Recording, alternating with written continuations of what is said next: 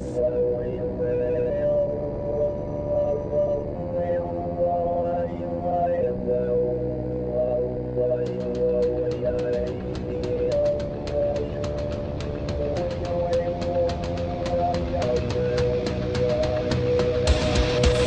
Politic Podcast, the show for normal Americans.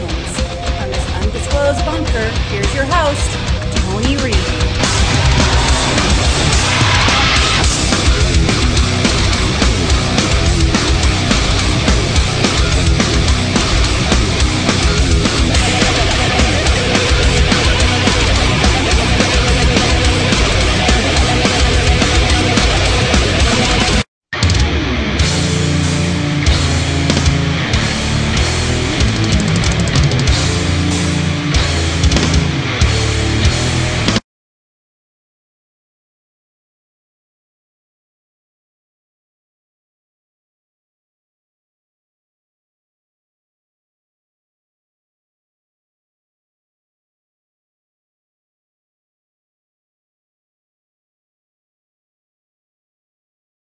with each of the states to assess the damages and focus on federal support where it is needed most and how we can get it there most rapidly. I also, and apparently it has just been announced, but I also approved the emergency declaration that was requested a couple of hours ago by Governor Beshear of Kentucky. That's going to accelerate federal emergency assistance for Kentucky right now when it's urgently needed. And I stand ready to do the same for the governors of the other states, and I've made it clear to them if they request emergency declarations. I've also requested that FEMA offer additional federal resources, including help with temporary housing where homes have been wiped out or too badly damaged to live in. And I also asked FEMA director to let the states know what they may not be aware of, what they may be entitled to, because they don't necessarily know all that's available from the federal end. We're going to continue to receive, I personally am receiving regular updates, and my staff is continuing to reach out to the mayors, the county officials, and other local leaders in these states affected by the tornadoes. And my heart goes out. I was told that earlier this morning that one of the equivalent of a county executive, one of the folks in Kentucky, was lost in this tornado. I want folks in all these states to know we're going to get through this. We're going to get through this together, and the federal government is not going to walk away. This is one of those times when we aren't Democrats or Republicans. Sounds like hyperbole, but it's real. We're all Americans. We stand together as the United States of America. And so I say to all the victims, you're in our prayers, and all those first responders, emergency personnel, and everyone helping their fellow Americans, that this is the right thing to do at the right time, and we're going to get through this. And I'll be happy to take a question or two if you have any about this. Does this say anything to you about climate change?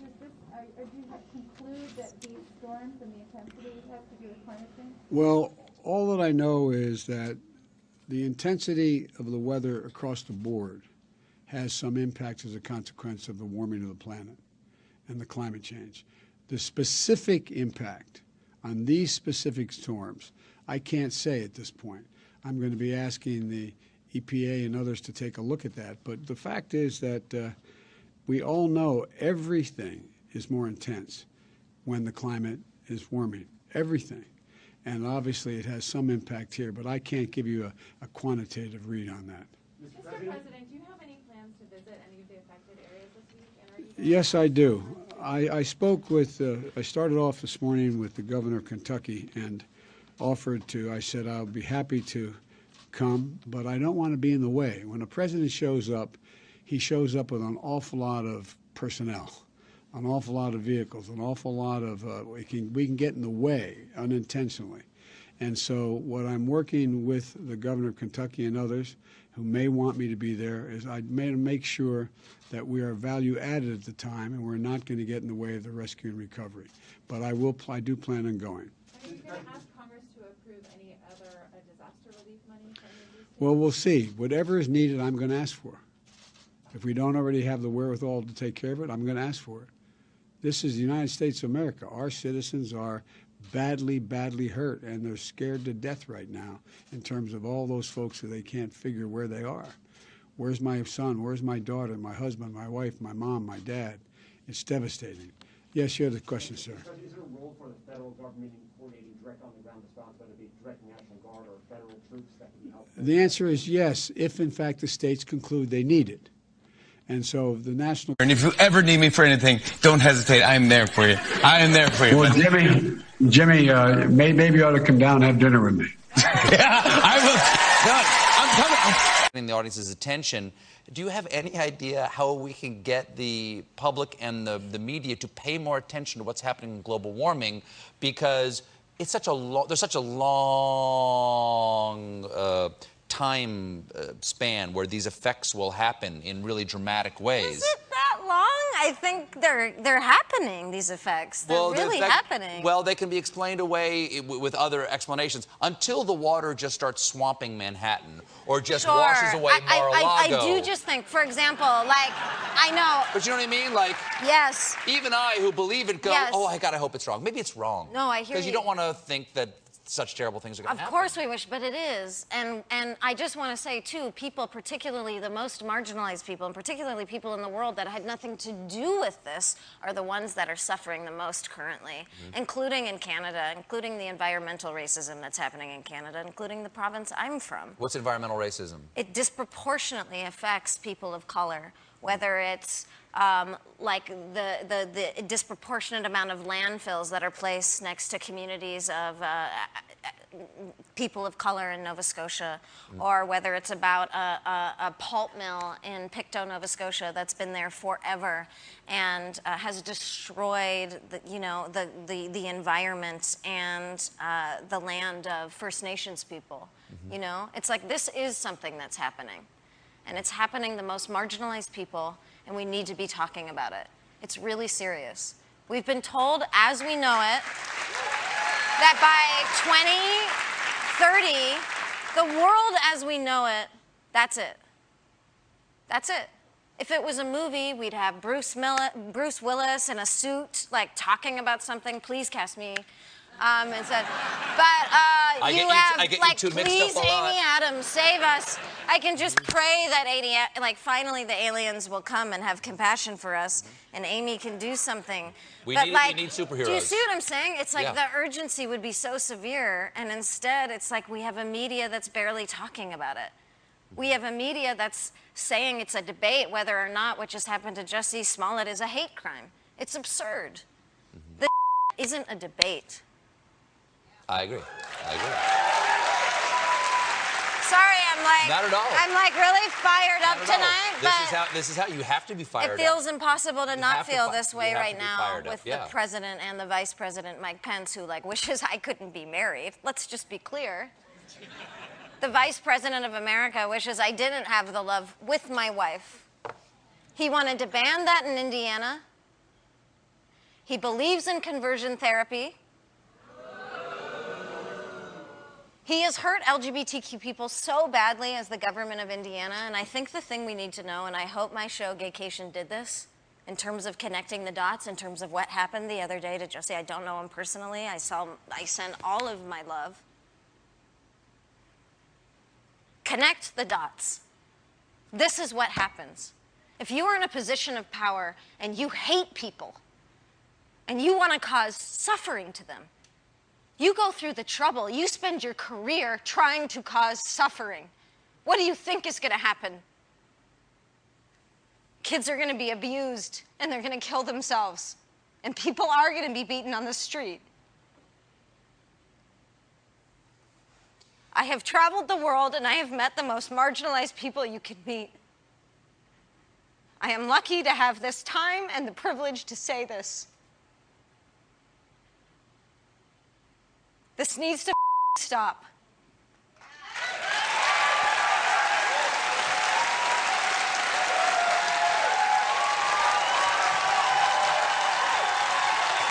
And welcome back to Flyover Politic Podcast. It is the 12th of December, year of our Lord, 2021, and what a horrible storm. What a horrible storm. Lived very close to that area. Was up at 2:30 yesterday because of it. Had the big boom, boom, boom, and then stopped. It completely stopped. And that's what woke me up. And there was tornadoes all around us. So Put mom and the dogs downstairs. They went to sleep. I pulled guard. Literally saw most of this stuff live. That one, they were actually talking on TV because there was dual debris fields. But it is just insane. That was right next to me. Less than 20 miles north. And that's 5 tornadoes on the ground. And, of course, you heard Biden. I put a couple of clips in there, Biden and Ellen Page, because of the Smollett trial. And I just wanted to make sure none of that's recanted.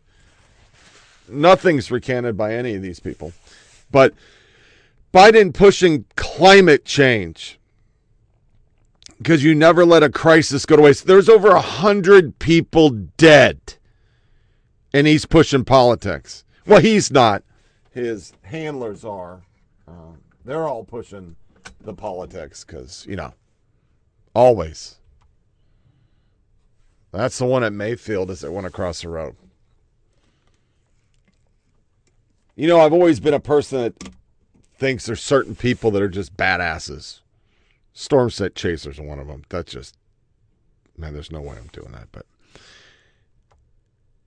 because we live in a garbage world right now, climate change, what does it look like? This is absolutely heartbreaking as a direct result of climate change. Believe me, I know it's tempting to scream, yell, and question why people are so slow to accept reality, but we must have the conversation. Oh, really? This is the time we're talking about it. The other one I won't even post. I'm not going to post it because they could fuck off. Sorry, Kentucky, maybe if your 2 senators didn't spend decades blocking legislation to reduce climate change, you wouldn't be suffering from climate disaster. If it's any consolation, McConnell and Rand Paul have fucked us over too. That's what the left did. Because they're evil. Just evil. They're just evil people. I mean, who does this? In that clip I play with Biden, attributes his low approval rating, which are hovering around 36, on disinformation campaigns. And I put them together because it goes together. It just goes together. These people don't live in the same world we do. You get up. You didn't get enough sleep. You got to get your kids off to school. You got to go to work. You got to come home. And you got to be lectured to every day by the fucking TV telling you you're an uneducated piece of shit. By Chuck Todd and all these other elites who think they know everything. And then when they're told we don't like what they get, well, it's because you're uneducated again. You're an idiot. But this is amazing if you're not paying attention. But if you're paying attention, of course Hispanics are changing. Hispanics don't believe in unfettered 2 million people across the border. Hispanics don't believe in abortion. And this stuff is getting out of control. Literally, 56 respondents said they would support restricting abortion to 15%. See, we talk about it on the show all the time, but the media doesn't talk about it. And the reality is that, yes, 67% of America, almost 70% believes we shouldn't overturn Roe v. Wade.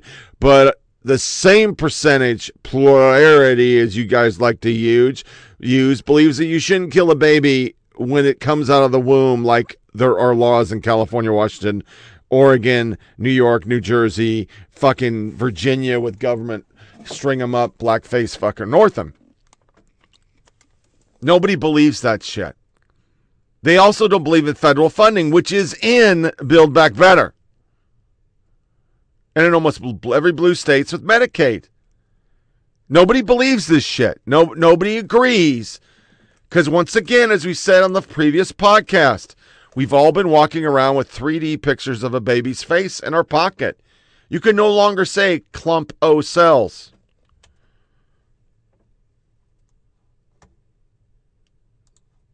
That's a liberal poll. Liberal poll. You're murdering a child. And then when you put them on their own words and you use them, and he literally said fair share. So we're going to play the bumper that we usually do, but I wanted to start with the tornado first. The fair share shit's back again. Nationally, prices are down 7 cents a gallon and continue to fall. We're making progress. We're going to keep at it to ensure the American people are paying their fair share for gas. The Justice Department has filed suit against the state of Texas for violating Section 2 of the Voting Rights Act. Texas has violated Section 2 by creating redistricting plans that deny or abridge the rights of Latino and Black voters to vote on account of their race, color, or membership in a language minority group. The Department of Justice is suing the state of Texas over redistricting maps that they say, as you just heard, explicitly discriminate against Latino and Black voters. Despite minorities making up 95% of the state's population growth, the suit notes that Texas designed its 2 new congressional seats to have Anglo voting majorities. The suit also asserts that Texas intentionally eliminated a Latino electoral opportunity in West Texas and failed to draw a seat encompassing the growing Latino electorate in Harris County, which includes Houston. But the situation in Dallas might be the easiest to visualize. Whereas the DOJ put it, Texas surgically excised minority communities from the core of the Dallas-Fort Worth Metroplex by attaching them to the heavily Anglo rural counties, some more than 100 miles away. I mean, does this look like a fairly drawn map to you? This comes at a time when Republicans are doing everything they can to make sure that Democrats cannot win more elections.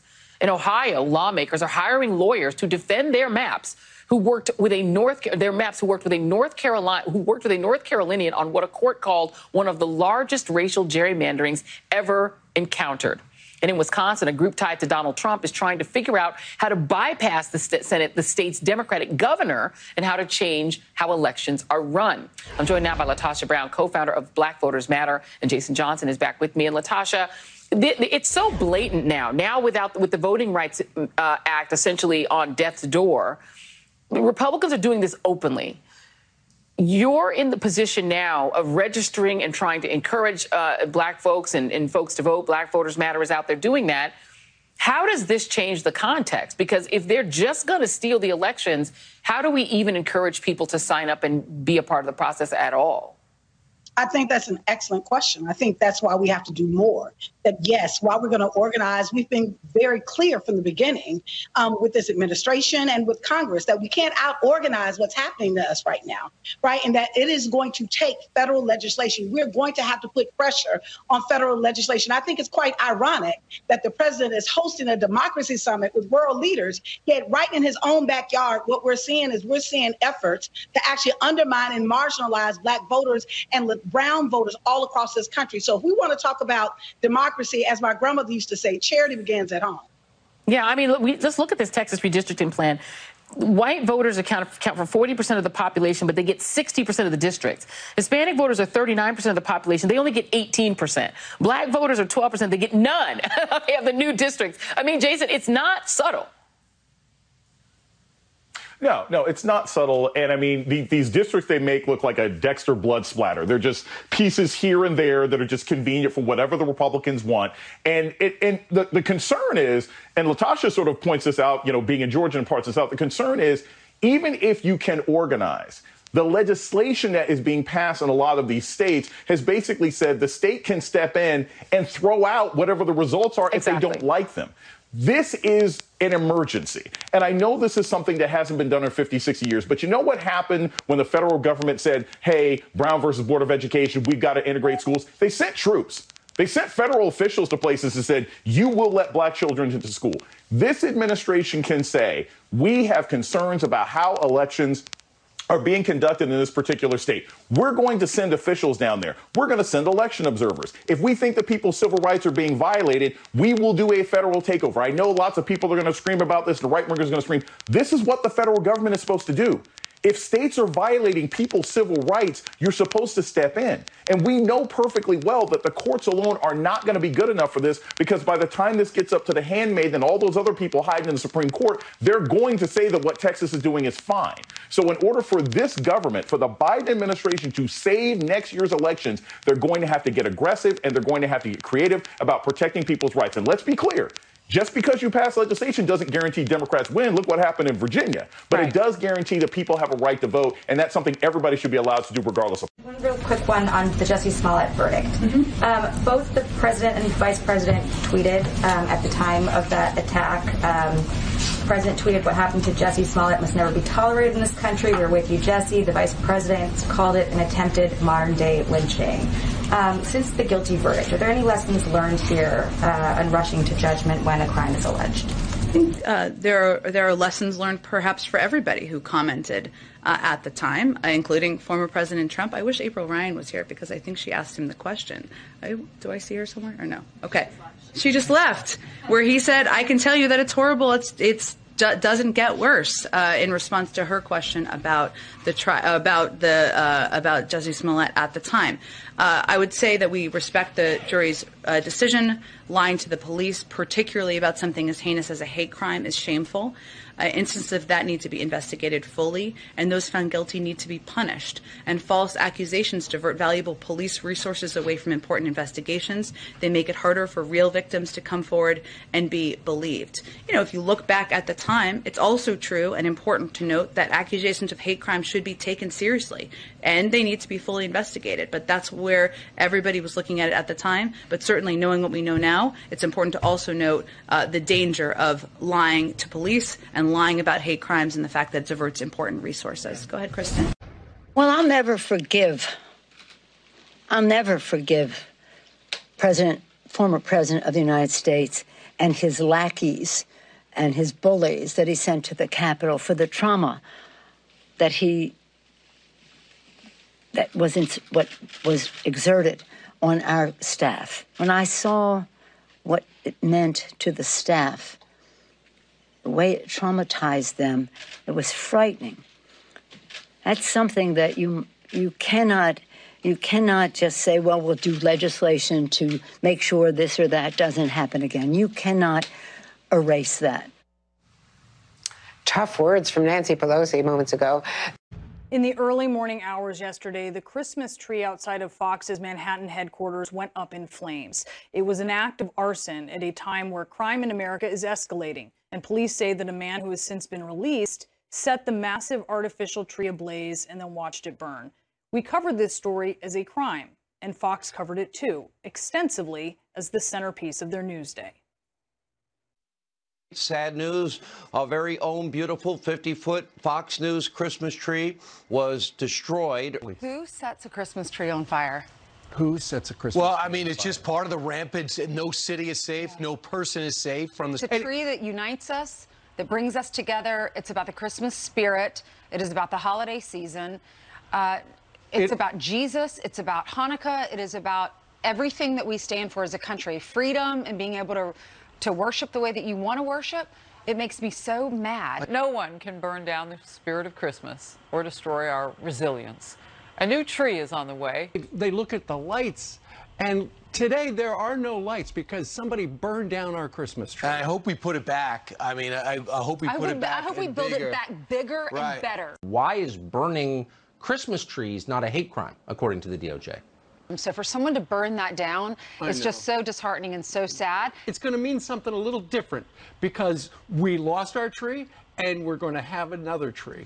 We're going to build the tree. The tree will be back in no time. It is going to be beautiful and massive, and it is going to mean even more than it did before. Because if your tree is real in a crowded area, this thing you could burn down city blocks. But it's emblematic of cities across America that are out of control. This city has gone south when it comes to safety. We don't feel safe when we come to work in the morning. America's crime crisis hits close to home for us here at Fox after a brazen arson attack happened right outside our New York City headquarters and giving us a front row seat to the rampant crime ravaging Democrat-run cities. So come see us, come celebrate. You firebug little bastard, you're not going to keep us down. So this is deeply personal to all of us, not just to the folks who work at Fox, but to all of you at home, because it's red, white, and blue. It represents America. And our whole lobby was full of smoke, evidently. He apparently scaled the tree, ignited a massive fire, endangering hundreds of people in and around our Fox News headquarters.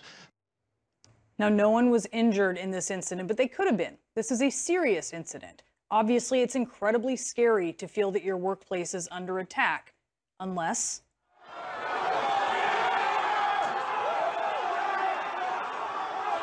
your workplace is the Capitol. Then, according to many, many Fox hosts, it's not such a big deal. 99% of them, 100%, 99% of them were peaceful. You don't see people hiding bombs or using bayonet. You see people walking around and taking pictures. They don't look like terrorists, they look like tourists. They were there to support the President of the United States and defend our republic and stand up and say, I just want a fair shake. The insurrection at the U.S. Capitol. It wasn't insurrection. It was a political protest that got completely out of control. For best performance in an action role, the winner is Michael Fanone. At Fox, when the target is a Christmas tree at their workplace, it is a sacrilege. But when the target is the seat of American democracy, it's not. The whole of Congress, as they certify a presidential election that was fair and secure. When the perpetrators are Trump supporters in the thousands, 4 of whom died that day. When the victims are police officers, 140 of whom were injured. And when 5 police officers have died in the wake of the attack, including 4 by suicide. When Fox's own colleagues had to take cover inside the Capitol complex on January 6th, Fox downplays the attack, and in many cases, flat out doesn't cover it, ignores that it ever happened. Just imagine if Fox hosts could muster for an armed attack on the Capitol the same outrage that they did for their Christmas tree. Perhaps some of the almost half of Republicans who think January 6th was a legitimate protest might actually see it for what it really was. And those are the numbers you remember when you're standing there filling up your tank and you're just watching, not a dial anymore, but you're watching the numbers go by, or when you're standing in the grocery line and you watch the numbers go up and up and up, which makes it hard for the president to make the case, and it's dangerous for a president to sound optimistic when people are feeling a punch. But if you look at these numbers, 5.6 million jobs created since Joe Biden became president. The unemployment rate is 4.6%. Disposable income is up 2%. There are positive economic indicators out there, but it's very hard for a president or his party to sound, hey, you're fine, when people are feeling pain.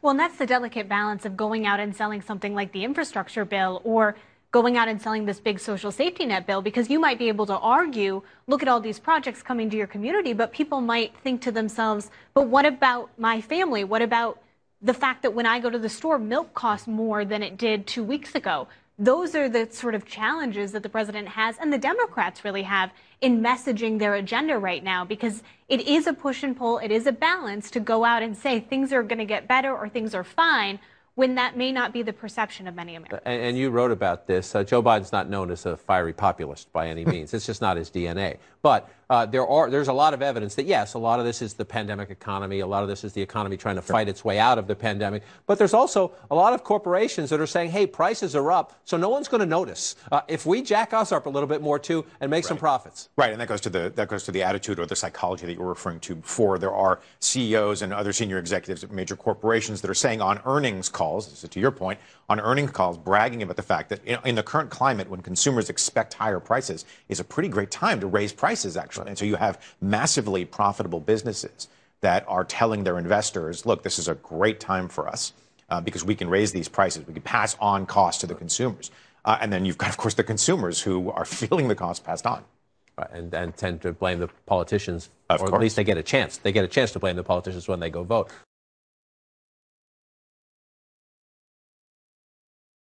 Yeah, we're going to get to the Fox Christmas tree in a second, but Texas voting right, all they do is be hypocrites. If they can't win and you put laws in that restrict their cheating and bullshit, both parties redistrict. Both. And you see that little twat over there about the Fox Christmas tree. And Pelosi talking about January 6th. And the media starting to get sick of their shit. And then you see this article, which you saw fucking everywhere. There's no reason to date Trump voters. Why would you do that? Young Democrats are right. There is no reason to date or befriend Trump voters. Polling shows many Democrats won't socialize with Republicans, which just shows they have self-respect. Salon.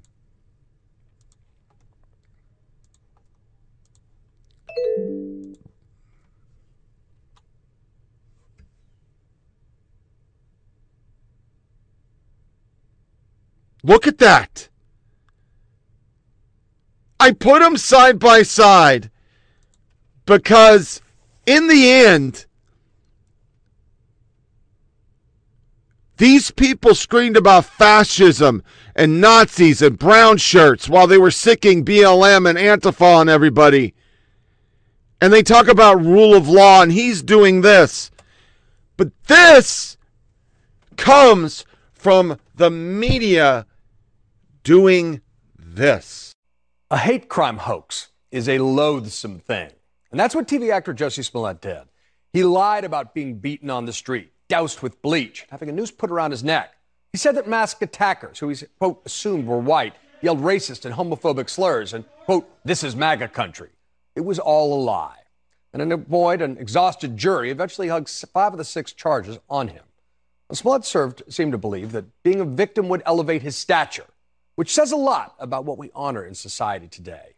Almost as sick is that throughout his trial, Smollett continued to insist that he was telling the truth, as if repetition of the lie would somehow erase the overwhelming evidence and even the confessions of his accomplices. Of course, hate crime hoaxes do real harm. They're used to discredit actual incidents that often get less attention than this celebrity scam. After all, the FBI reports that hate crimes have been on the rise, hitting a 12-year high in 2020. So it's no surprise that many people took Smollett at his word. Attempting a hate crime hoax this brazen seemed unthinkable. So friends and fellow celebrities, many Democratic politicians put out statements of support, including Joe Biden, Kamala Harris, and AOC, who, absent any evidence, seemed to immediately assume Smollett was telling the truth. Now, right-wing talk TV has made much of this, ignoring the fact that even then President Donald Trump offered sympathetic words in the wake of the alleged attack. But as the days went by, there was increased skepticism as well. Chicago Sun-Times columnist Mary Mitchell wrote, "The incident sounds so bizarre, it's easy to doubt that it happened." And when the Cook County Prosecutor's Office tried to make it all go away, Chicago's Democratic mayor at the time, Rahm Emanuel, called it a whitewash of justice, while the police chief released more and more information. Ultimately, the trial went forward. The truth came out. But as CNN's Oliver Darcy points out, right-wing talking heads are still trying to use the verdict to put the media on trial, saying it was complicit in amplifying the hoax. That's a self-serving charge. But let's try to cut through all the situational ethics and apply the same standard across the partisan divide. Jussie Smollett's repetition of a lie did not make it true. He apparently thought that by playing the victim, regardless of evidence, he could benefit from all the attention. It's a strategy he might as well have learned from Donald Trump. When caught in a lie, double down, lie more, play the victim, ignore the facts, make excuses, demonize the other side, and hope that the confusion muddies the waters enough to fool your supporters and avoid accountability. It didn't work in Jussie Smollett's case. The trial brought the truth to light. But he's an actor. Donald Trump was president of the United States. He should not be held to a lower standard. And yet he has so far totally avoided legal accountability for his hoax, defrauding the American people by continuing to lie about a free and fair election he lost, trying to intimidate election officials and interfere in election results, both crimes, by the way, inciting insurrection and sowing distrust in our democracy in the process. And of course, despite all the evidence, Donald Trump's big lie continues to be amplified by right-wing media. In that sense, Donald Trump is the Jussie Smollett of American politics. We break this fever when we follow the facts without fear or favor, remembering that all lies stop where accountability starts. And that's your reality check. When there is accountability, it can make a difference. John Avalon, thank you. New details. This weekend on CBS Sunday Morning, Rita Braver speaks with President Biden and First Lady Jill Biden, reflecting on their first year in the White House. It's a rare Camp David interview, and Rita asked the First Lady about the president's political opponents. I think a lot of people would find it hard to believe that you don't get frustrated when you feel that Republicans are really trying to block the president's agenda. he keeps working at it. He's an eternal optimist, and he keeps working, Rita, like almost 24 hours a day at creating relationships with Republicans as well as Democrats to push his agenda forward. It's that important. He doesn't ever come home and say to you, these such and such as, I can't believe what they're doing. Well, he might make a disparaging remark once in a while, but I'm telling you, he believes, as he always has. He's always worked with both sides of the aisle, and that is what he will continue to do. An optimist. Rita Braver's full interview with the president and First Lady airs this weekend on CBS Sunday Morning. I like the First Lady saying he might make a disparaging once in a while. That's called. Okay, so this tweet, you're familiar with it. It's sparking a lot of reaction this weekend. Understandable. One, why a Republican member of Congress would consider this Christmas appropriate. We can show the image on screen, but also coming days after a school shooting in Oxford, Michigan. Let's show that picture. So this is his family. Santa, please bring ammo, he says. I just want to draw attention to the weapon that Thomas Massie himself is holding. That is either an M60 or a weapon modified to look like an M60, which hires a very high-velocity, large round. In the Vietnam War, it was used to defend hillsides, and he was holding it in a Christmas photo here. What does this say about the current state of guns in politics in this country? Because this was not accidental. This was deliberate, and I imagine he's probably fundraising off that right now. Absolutely. I mean, politically, incredibly insensitive to the moment we're in right now. Look, the reality is that Republicans, when it comes to guns and the Second Amendment, even after these tragedies, they more so cling to their right to bear arms. And so you have a lot of Republicans for years who have, used images of them holding guns, standing in front of guns, it's almost shooting required guns. now. Exactly. To win primaries, to raise money. But specifically coming after this shooting, where a 15-year-old was gifted a gun for Christmas and went up and shot up his school and killed a bunch of people. It's outrageous, but outrage, unfortunately, in this time makes money and makes people popular. And so in the Republican Party right now, you have someone like Thomas Massie, who I wouldn't be surprised is going to take sort of the criticism of this tweet and the rebukes of this tweet and actually try to raise even more money from it. Let me ask you this, though. Democrats have the White House, the House, and the Senate, granted by small margins, but they have it. Is there any actual appetite or momentum among Democratic leaders to push gun control legislation? Yeah. Other than Chris Murphy, right? Yeah, Chris Murphy was on TV talking about it yesterday. Look, nobody's talking about it for real. No. I mean, it's sort of the sad reality. We saw this a few years ago in Sandy Hook, where a bunch of elementary school kids were gunned down, and nothing was done in Washington. And so, I wouldn't expect anything to change in the next few weeks. Meanwhile, you keep seeing these pictures of young kids who lost their... Today marks 80 years since the infamous surprise attack on Pearl Harbor, a day that would change the course of our nation's history. Just as the strength of our democracy was tested then, we find ourselves yet again in a different but just as dangerous war on truth and democracy and science. CNN's John Avlon is here with a reality check. 80 years ago today, Pearl Harbor was attacked, dragging America into the Second World War. It remains a date which lives in infamy, as FDR said. But it followed more than a decade of depression in which democracy seemed to be in retreat against authoritarian regimes. By comparison, we have it easy. But democracies are again suffering from self-doubt as authoritarians seem on the march. Over the past 6 years, America's endured sustained assaults on truth, democracy, and science, leading to reduced trust in our institutions and each other. The poll asked young Americans to put a percentage on the chance that the United States would see a second civil war in their lifetimes. And while these sorts of dramatic what-if questions should be taken with a pound of salt, it's still not reassuring to see 35% of all respondents place the likelihood of a second civil war at 50% or higher in their lifetime. And behind all these hard numbers is an even harder psychological impact. The survey found that 51% folks say they felt down, hopeless, or depressed over the past 2 weeks, while 25% said they had thoughts they might be better off dead or hurting themselves in some way, with young women particularly feeling that way. If you're feeling depressed, don't be afraid to ask for help. You are not alone. But also remember that we are made from sturdy stuff. The so-called greatest generation suffered through the Great Depression and World War. They were great because they overcame great obstacles and found that they didn't have to be perfect to be heroes.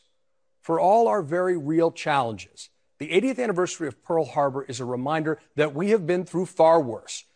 That attack caught America by surprise, but within a few years, the world found out that a diverse democracy has strengths that authoritarian regimes... And, I want to ask, because this, gun violence keeps happening, you're working alongside gun enthusiasts like Congresswoman Lauren Boebert, who made, her carrying her gun to work on Capitol Hill a part of her campaign, quite frankly. She's made threatening comments. She's made insulting comments about some of your fellow colleagues. I'm just curious with the discord happening on Capitol Hill right now. Do you feel safe working on Capitol Hill alongside people who are provocateurs? And some of that provoking led to the violence that we saw happen on January 6th. Well, I do feel safe, and I'm thankful for the work of the men and women of the Capitol Hill Police Force, who, as we saw on January 6th, put their lives on the line to defend the Congress, the Capitol, the Constitution, and the country from that violent attack that was provoked and incited by the former president of the United States of America. But we do need an end to the reckless and radical, divisive and dangerous rhetoric that continues to come from people on the other side of the aisle, whether that's Marjorie Taylor Greene or Lauren Boebert or Paul Gosar. It's endless in terms of the vitriol that we've seen. They need to be held accountable. Some of them have, some of them will be. We also need Republican leadership to act in a responsible way and stop burying their heads in the sand before. Closing in on the one-year anniversary of the attack on the U.S. Capitol, if you can believe it. With that just 1 month away, The Atlantic is dedicated its January and February issues to American democracy in crisis. The headline of the cover story is jarring. Quote, January 6th was practice.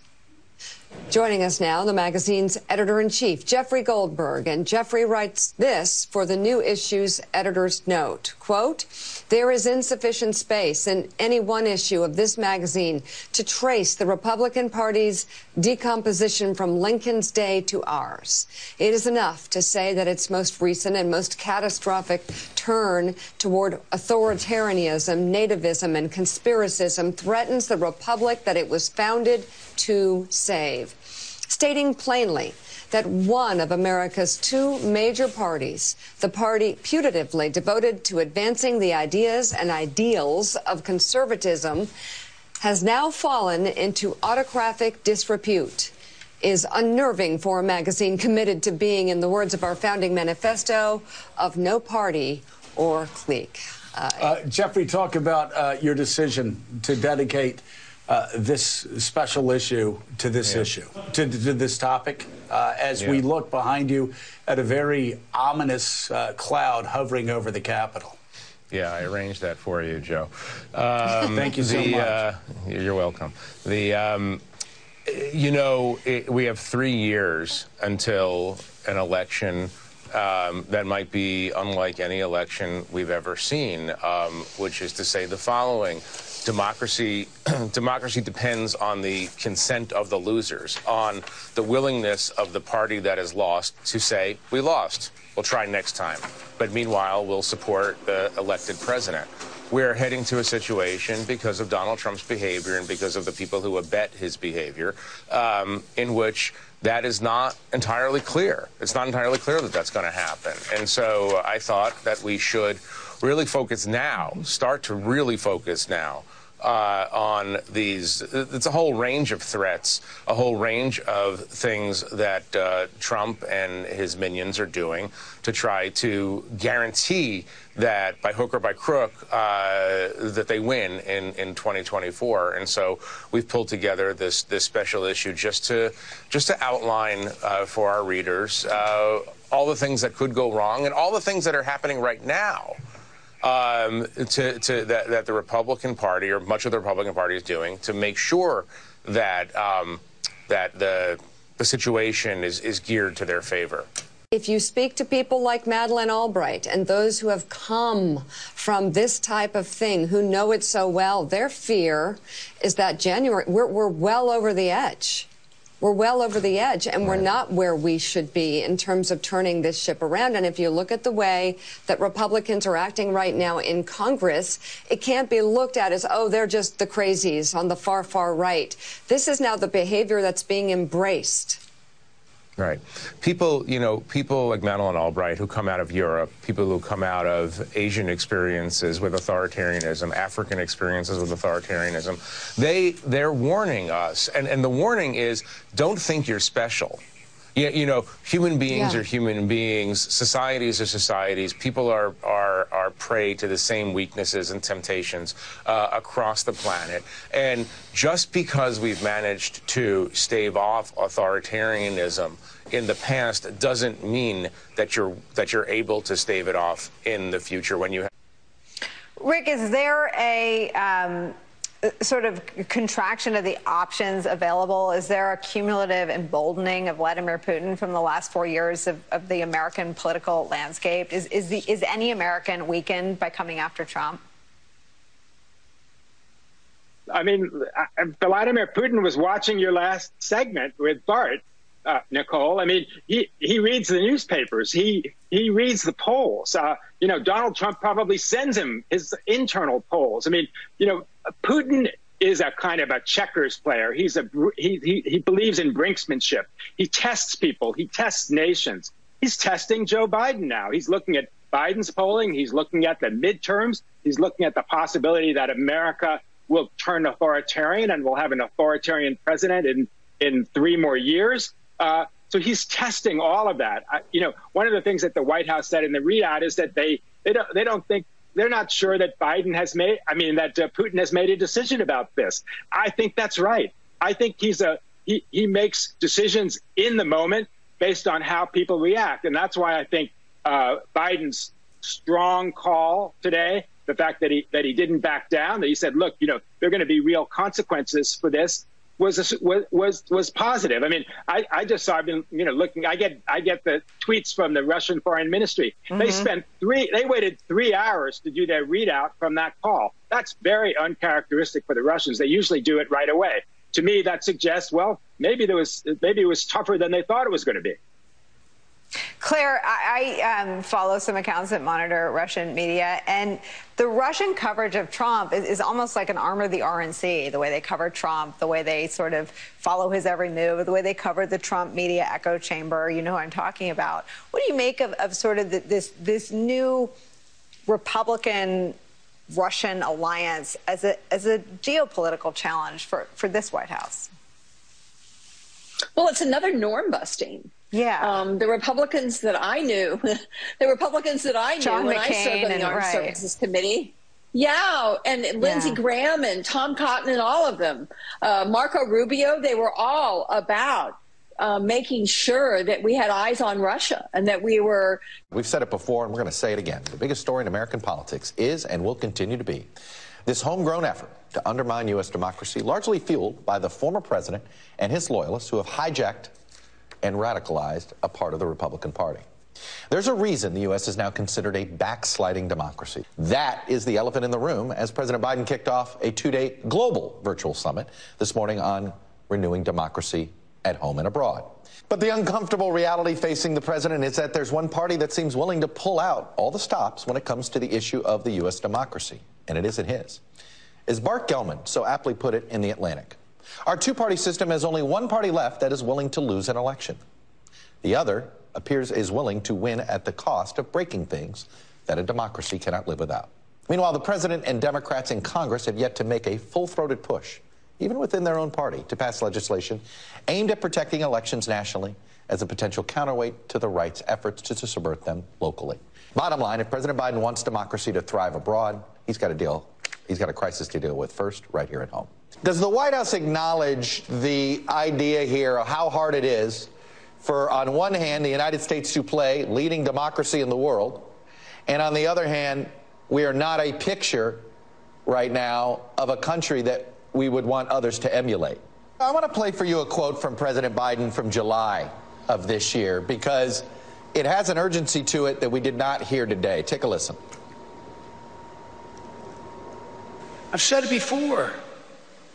We're facing the most significant test of our democracy since the Civil War. That's not hyperbole. Since the Civil War. What he said in July, to me, matched the urgency of the moment. What he's saying today doesn't. I couldn't agree more, Chuck. I think that urgency is the key word. The urgency that we need to be hearing is, look, there's a crisis. There's the United States over the course of the last 10 months is actually a lesson in how democracies stumble and come to the edge. And what are we going to do about this? How are we going to reinvent this system? I do think that many of us will look back in 5 years and say, boy, there was only one issue we should have been covering the entire time. And yet, at the same time, how do you do it without coming across as alarmist and having people tune out? I feel like it's a real White House on 9/11, and I experienced the trauma of being told by Secret Service to take off my shoes and run. Nobody told me that 9/11 was a tourist visit. Nobody made fun of me or told me to, put on my big girl pants when I went to the White House doctor who was not Ronnie Jackson 6 months later and said I couldn't sleep. No one delegitimized my trauma because no one delegitimized what I'd lived through.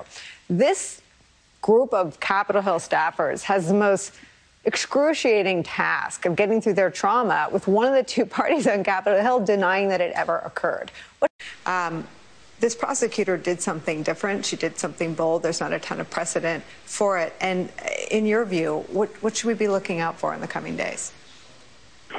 So, let's keep our eye on how those who are Second Amendment enthusiasts until, the end of the earth when it comes to even children having access to guns, let's see how they respond.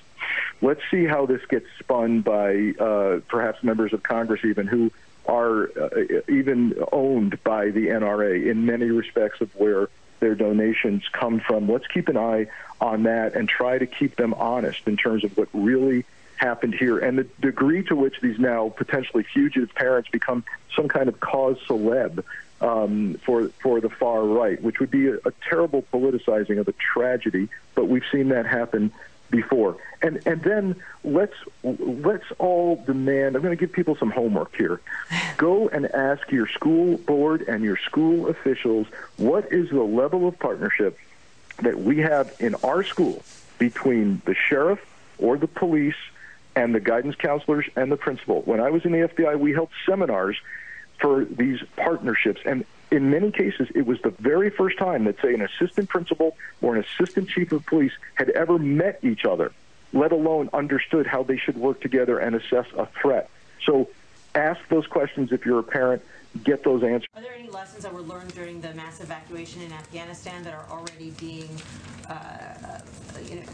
heeded this time around as you begin contingency planning? I think it's really important for people not to compare the two. I mean, you can ask any question you want, but Afghanistan was a war zone. We were at war for 20 years. These members say that Russia has taken action that, using gas as a geopolitical weapon. They point to, coercing and manipulating countries in Europe over the course of the summer, taking advantage of the energy crisis, for instance, just a couple months ago. And Biden and Merkel promised sanctions if those events were to transpire. Does the White House believe that what we've seen up until now is not Russia using gas as a geopolitical weapon? Alexandria Ocasio-Cortez, Congresswoman, said earlier this week also that she doubted allegations of organized retail thefts. She believed it was a Walgreens in California that cited it, but the data didn't back it up. Does the president believe that organized retail theft is really happening, and should it be on the stores themselves to take action to prevent it? Well, we don't agree. Following up on the announcement of not sending an American delegation to Beijing for the Winter Games, you were just saying this is an example of action that the president would take. Would the president support the IOC moving the games from Beijing altogether? I have not heard that's an option under consideration. I can just speak to what the decisions are we're making here from the U.S. government, which we spoke to yesterday. He still believes, though, that the Olympic Games should be. How do you not have hate? How How do you not have fucking hate? How do you not have people doing violent things? These are all the people about Juicy. I would parrot Mr. freaking Ben Shapiro because it's a Juicy Smollett. Juicy Smollett is the guy that we're talking about who made it up. The media never once recanted anything. Anything. These people,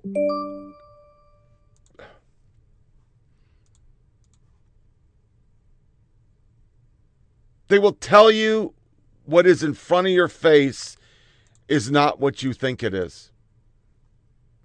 And they'll do it constantly, over and over and over. And they will use everything that they can do to fucking get Democrats elected because they have a vested interest in it. But all the while, they're just telling people the other side is evil. In that montage I literally played because I just got distracted downloading audio bites, Avalon, both sides redistrict. Shut the fuck up. Smerconish attacking fucking Christians again. You got fucking Todd losing his shit. And that skank over there, Wallace, literally, once again, saying things to incite hate, divide. And then when confronted fucking Psaki once again, what do they say? We didn't do anything wrong. We never are wrong. We never do anything wrong. And study shows they just buried this. They haven't done anything. Yet ex-Obama aide said she had a small role in assisting Smollett. We all know this. What did they do? Buried it. Tell me of a Republican. In this, Lemon was working with Smollett. Another anchor. And then, as clockwork, and I don't have a picture of it, Jussie Smollett guilty verdict just made it even harder for victims of hate crime. And they didn't say because he lied, it's because of what they did. And then violence that comes from this, I don't care what you say, it just does, keeps spinning up. And I'd say the jerk off the week because I have a spin section. Listen to Lightfoot. New York City's Mayor Bill de Blasio painting an optimistic portrait today of crime in the Big Apple, despite startling headlines like the murder of a Columbia University student stabbed to death in a city park Sunday, or the NYPD's own statistics showing crime is up 3.4% in the Big Apple compared to last year. And while murders are nearly the same, felony assaults are up about 9%. Auto grand larceny is up more than 14%, and hate crimes have nearly doubled. NYPD Commissioner Dermot Shea says the problem is progressive bail reform laws. When you have mass amounts of people put back on the streets that have traditionally been held in jail, you're seeing some of that permeate here as well. I mean, that's just a fact. Nationwide, at least 12 major cities have reportedly broken all-time high homicide records in 2021, including Philadelphia, where 523 people have been murdered this year. That's up 13% compared to last year and breaking the previous record set in 1990. Despite this, Philly's progressive district attorney Larry Krasner says there is no crime crisis. Basically, we don't have a crisis of lawlessness. We don't have a crisis of crime. We don't have a crisis of violence. I am proud of our entire team in the LA County District Attorney's Office. We cannot prosecute our way out of social inequalities, income inequalities, the unhoused, the desperation that we have. The reasons for the crime surge are obviously complex and can't be entirely placed at one person's door. But the LA County Sheriff told us today the DA has to accept some blame. The message he's delivered to the criminal community, they've heard him loud and clear. And the sheriff says there has to be change. He's going to be recalled, and that's the change we need. I cannot see him, doing a 180 and saying, well, that was a bad idea. No, he's going to double down on stupid, The district attorney and his supporters point out that voters elected him on the basis of the policies he promised and is now implementing. The sheriff acknowledges that too and says it should serve as a reminder to voters that Now, those of you who may be unfamiliar with this case, it dates back to April. That's when all eyes were on the trial of former Minneapolis police officer Derek Chauvin. During the middle of that trial, about 11 miles away from a suburb of Minneapolis in Brooklyn Center, Kim Potter attempted to pull over Daunte Wright for a traffic violation. He had an air freshener hanging from his rearview mirror, which is illegal in Minnesota. Prior, as they were attempting to take him into custody, Wright entered his vehicle and Potter yelled on that body cam video, "Taser, taser, taser," and she says she mistakenly pulled her taser, her gun, instead of her taser. Yesterday, members of Daunte Wright's family and supporters spoke out. Listen in. Daunte Wright was a student of mine at Edison High School. He was a joy, and his smile would light up this room 1,000 times. And that was Courtney Ross speaking. She's a former educator of Daunte Wright, as well as the former girlfriend of George Floyd. And Erica and Jim, it's really crucial. A lot of folks are saying this video is going to play a critical role. And we've seen how video in cases have played a role before.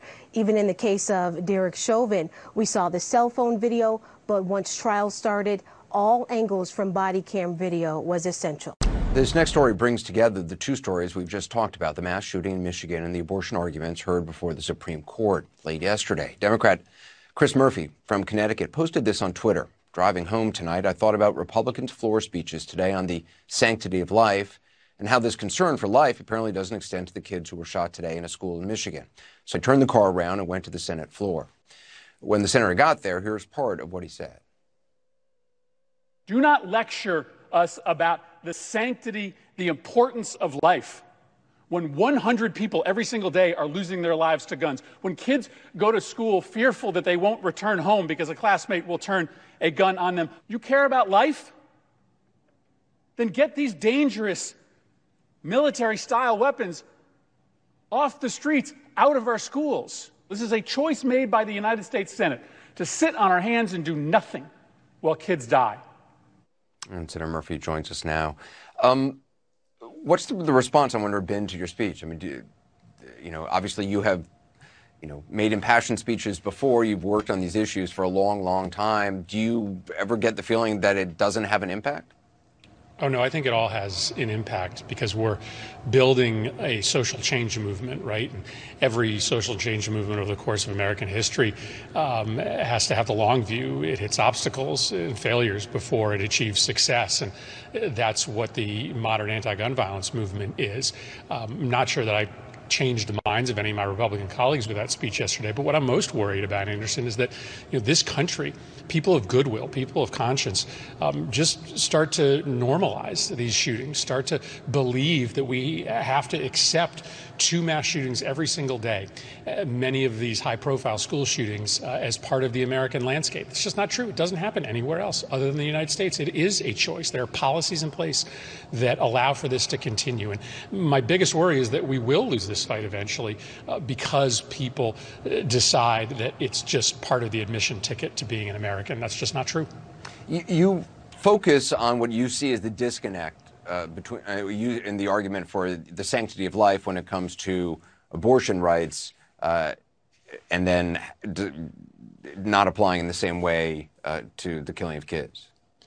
Yeah, I mean, it certainly appears that. Welcome, ladies and gentlemen, to The Late Show. Welcome to The Late Show, everybody. I'm your host, Stephen Colbert. The holiday season is in full swing already here in New York. The Christmas lights are burning bright, especially over at Fox News headquarters, where last night the Fox News Christmas tree was set on fire. Now, I know what you're thinking, but the ghost of Hugo Chavez has an alibi. Thankfully, no one was hurt. We're not talking about a couple of toasted pine cones here. Take a look. Crispy Kringles. Of course, this would never have happened if the tree had a gun. Come on. You gotta give a squirrel a gun or something like that. Fox News tried to warn us this was coming. Every time a store clerk says Happy Holidays, a Christmas tree bursts into flames. Authorities arrested a suspect last night. Police say they believe he is homeless and mental illness may have played a factor. Homeless and mentally ill? Oh my God! The fire was set by Bill O'Reilly. So, no picture available. So it doesn't look like this holly jolly arsonist was politically motivated, but Fox News is still going to 8 maids a milk it. Here's the stocking stuff with their coverage from this morning. Just when you thought it couldn't get any worse, somebody burns down a Christmas tree. This is personal to you two at home now. The Fox Christmas tree vandalized. Arson. I know some people would like to simplify this to just a Christmas tree. Who sets a Christmas tree on fire? The Christmas tree, the holiday tree here in the square. I'm sorry. Did a Fox anchor just say holiday tree? What the? Keep it up, Ducey, and Ainsley's going to set you on fire. Now, Fox clearly wanted to drive home the point that this fire was set intentionally, as Steve Ducey said. Apparently, the guy is still being interviewed by the arson squad. It's beginning to look a lot like arson. It's beginning to look a lot like arson.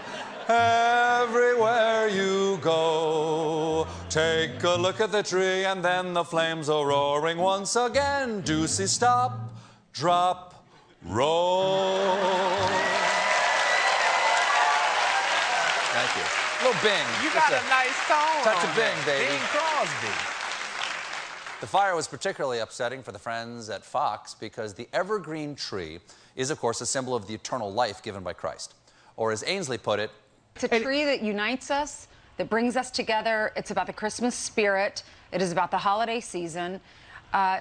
It's about Jesus. It's about Hanukkah.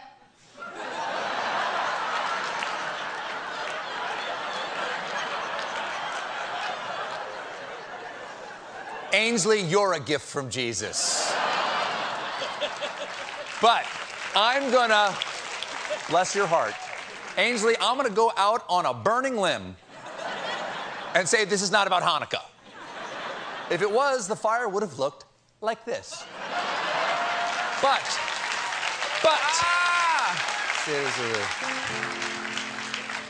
but on the other hand, maybe it is about Hanukkah, because I have a feeling that Fox will miraculously make this story last for 8 days. It's also time for Congress's favorite holiday tradition, nearly destroying the economy for no damn reason. That's right, it's almost debt ceiling-mas when both houses of Congress have to raise the official borrowing limit or the U.S. defaults on its debt, currency becomes worthless. We're all left in the afterscape trading sheep, potable water, and children for Dogecoin. But never fear, ladies and gentlemen, the situation is in the capable talons of Senate Minority Leader and toddler filling his diaper on Santa's lap, Mitch McConnell.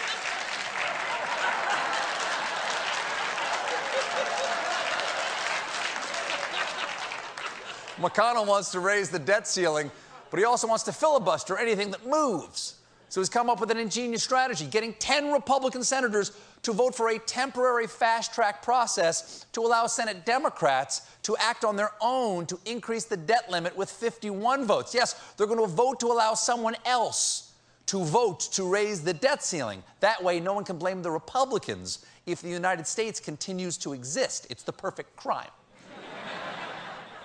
They're on track to pass it, but I refuse to give them any credit for doing the absolute bare minimum of not deliberately destroying the world economy. The debt ceiling should not even be a thing. Whose idea was it to give our government a built-in self-destruct mechanism? That's like having a microwave that has just 3 settings: reheat, popcorn, and press me once an hour, I'll jump into the bathtub with you. Now, moving on to things that are actually happening.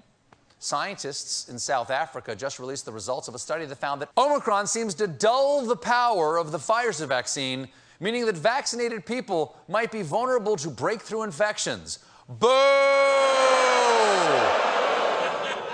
Thank you. And I'm being told we actually have footage of a virus breakthrough.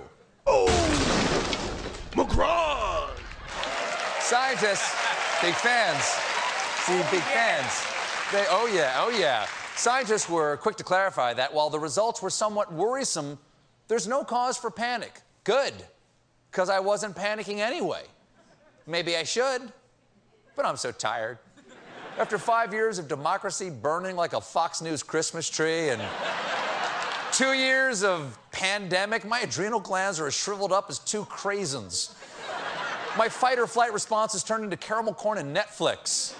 Besides, this is a preliminary study. How preliminary? They released the results in the highly respected medical journal, Twitter.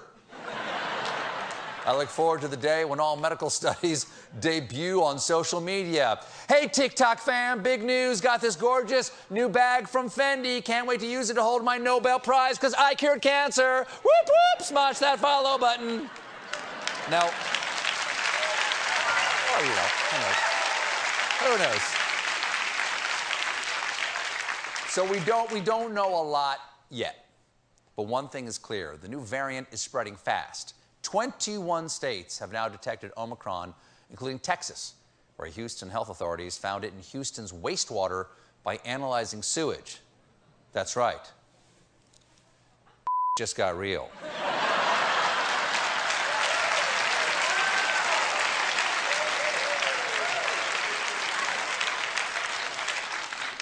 And that's just the Omicron officials are able to detect. Reportedly, scientists have just found a stealth version of Omicron that may be harder for PCR tests to track.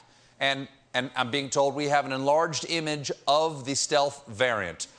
We're also learning more about how the virus is transmitted. The new study found that when exhaling, males produced 34% more aerosol than females. Classic man spread. The virus will spread anything. The virus is also more likely to be transmitted by loud talkers, but that singing is worse than talking. Finally, scientific proof that office karaoke night is killing you. Speaking of science, more science. Researchers in Hong Kong have developed the first ever COVID-killing steel that can inactivate 99.99% of the virus within 6 hours. That is fantastic. Also, didn't we learn months ago that COVID doesn't really spread via surfaces? Really sounds like these scientists found out about COVID 2 years ago, immediately locked themselves in a lab, and then just emerged like, we did it! Wait, what do you mean it's airborne? Damn it! Well, I guess I'll go home and watch Quibi. What? I'm gonna write Governor Cuomo about this, huh? I'd like to see what his brother Chris has to say about that. Gee-gee!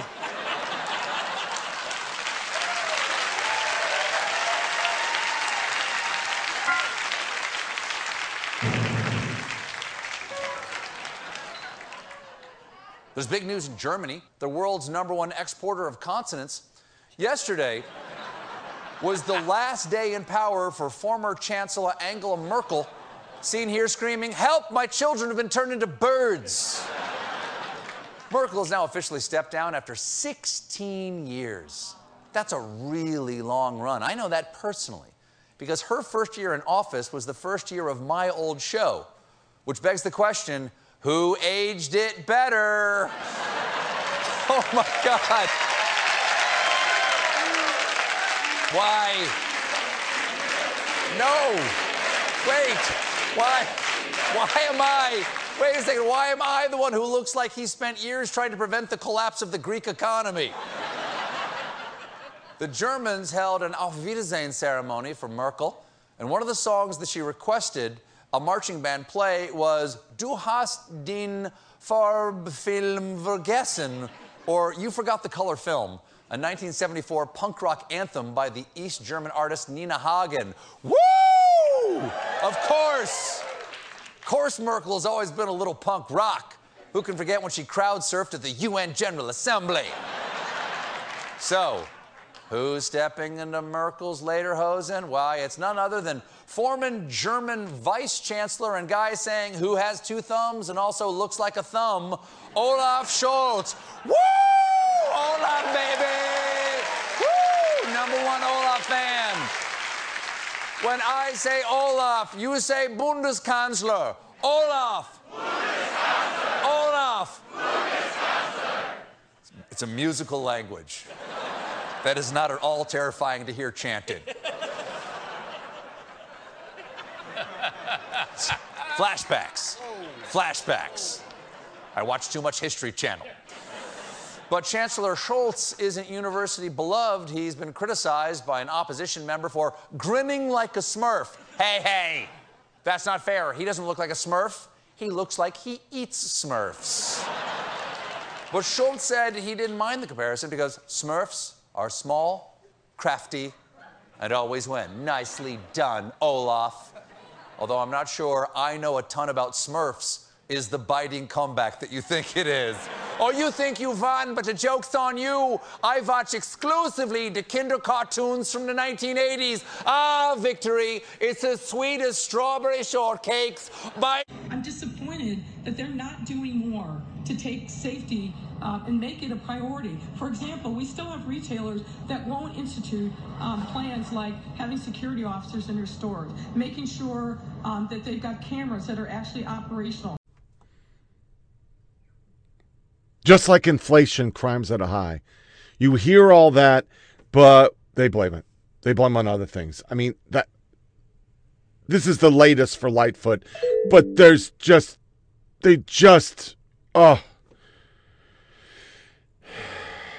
retailers, the victim, blame the victim. Christian Sanya, Rosales, Diego, Roberto Lopena was sentenced to 121 and 108 months for committing series of dangerous armed carjacking across D.C. with a 12-month period in 2020.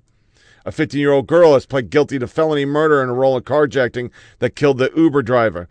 Carjacking D.C. is now a problem. Local media produces helpful guide on avoiding it. Drive in the center lane to make it harder for potential carjackers. Crime in D.C. is so bad the media is giving people tips on how to avoid being carjacked. Here in Greenbelt, we have seen a couple of violent carjackings in the past week or so. Greenbelt police responded to Breezewood Court just the other day. 3 men shot and wounded, or I should say 3 men shot and wounded a man and carjacked another person at gunpoint in the middle of the night in order to prevent a carjacking. Well, here's what we should be doing. Police say lock the doors when driving and when pumping gas. In fact, stay in your car if you can at the gas station. Always look around before getting out of your vehicle. And if you are the victim of a carjacking, give up that car. Your life is just not worth it. Equip your vehicle with an anti-theft or GPS tracking device and allow yourself room in traffic to move around other cars. Avoid getting boxed in, if you will, and keep your cell phone in your pocket rather than laying in your car.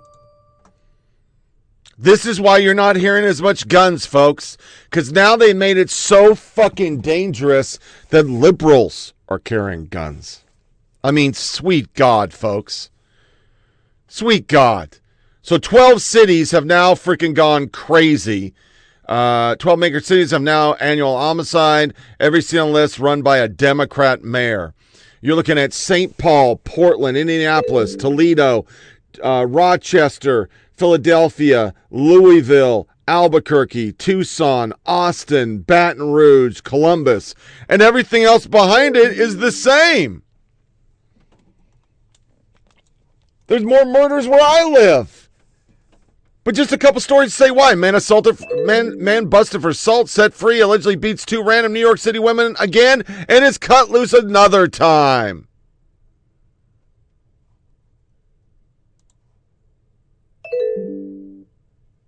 And I tried really hard to get the video, and I don't know if I can get this. You've seen it. I'm not going to play it. The reality is he then puts a lady who's a BLM activist as a fucking federal attorney who is sitting there cursing at reporters blames everything on Whitey, is on the record. You've seen it if you watch Fox or Breitbart or frickin' the Daily Wire. Because they're all Soros. George Soros funnels $4 million in extremist group looking to defund the police. He has done tens of millions of dollars just to get this bail reform shit going. And then when the Christmas tree is done, once again, it just catches on fire. Now, first and foremost, a Christmas tree is not a religious symbol. I hear a lot of conservatives saying that. That's not true. That's not true. It's not true. It's a pagan symbol. But the reality is, it's everywhere. Chicago, there's an area that 10 trees have been burned down every year for like 3-4 years. It's all BLM stuff. These extremist groups going and burning down Christmas trees.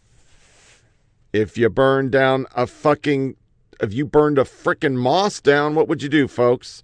Or any symbols of fucking Islam, they get all fucking pissed off. Not now. They just catch on fire.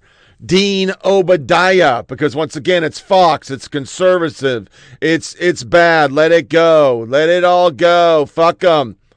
Thoughts and prayers for the Fox News Christmas tree that was forced to stand outside a place that spews white supremacy and fascism. Perhaps the tree spontaneously burst into flames to save itself from having to see Tucker Klansman. I'm sincerely concerned with the Christmas tree that celebrates the birth of Jesus, forced to stand in front of a place that spews hate. Fox News is everything Jesus opposed.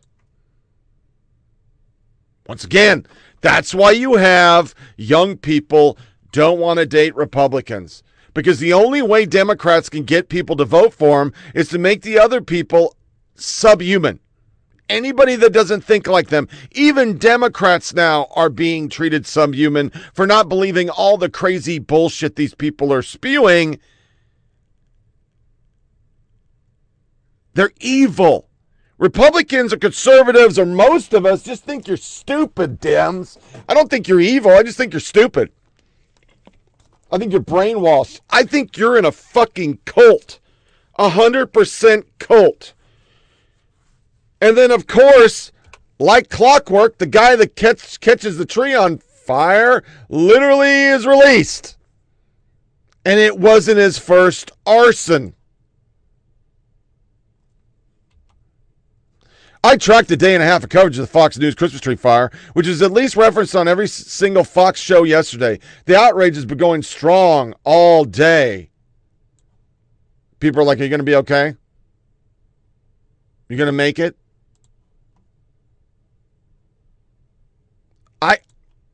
I just don't understand. I just don't understand. How in the name of Zeus's ass crack people are still watching this shit. Still fucking into the fucking dark side of spinning what you can see every fucking day. Every day you turn on your TV, they're saying the opposite, that crime isn't that bad. I mean, I could play all that montage that you probably already saw of fucking Democrats getting up and saying, no, we're not in a crime spike. Really? And it's because they're not in the same world we are. They live in a different world. So the media jerk-off of the week, listen to this spin. It is fucking dangerous to be spinning this hard. Miami politics, the media jerk-off of the week.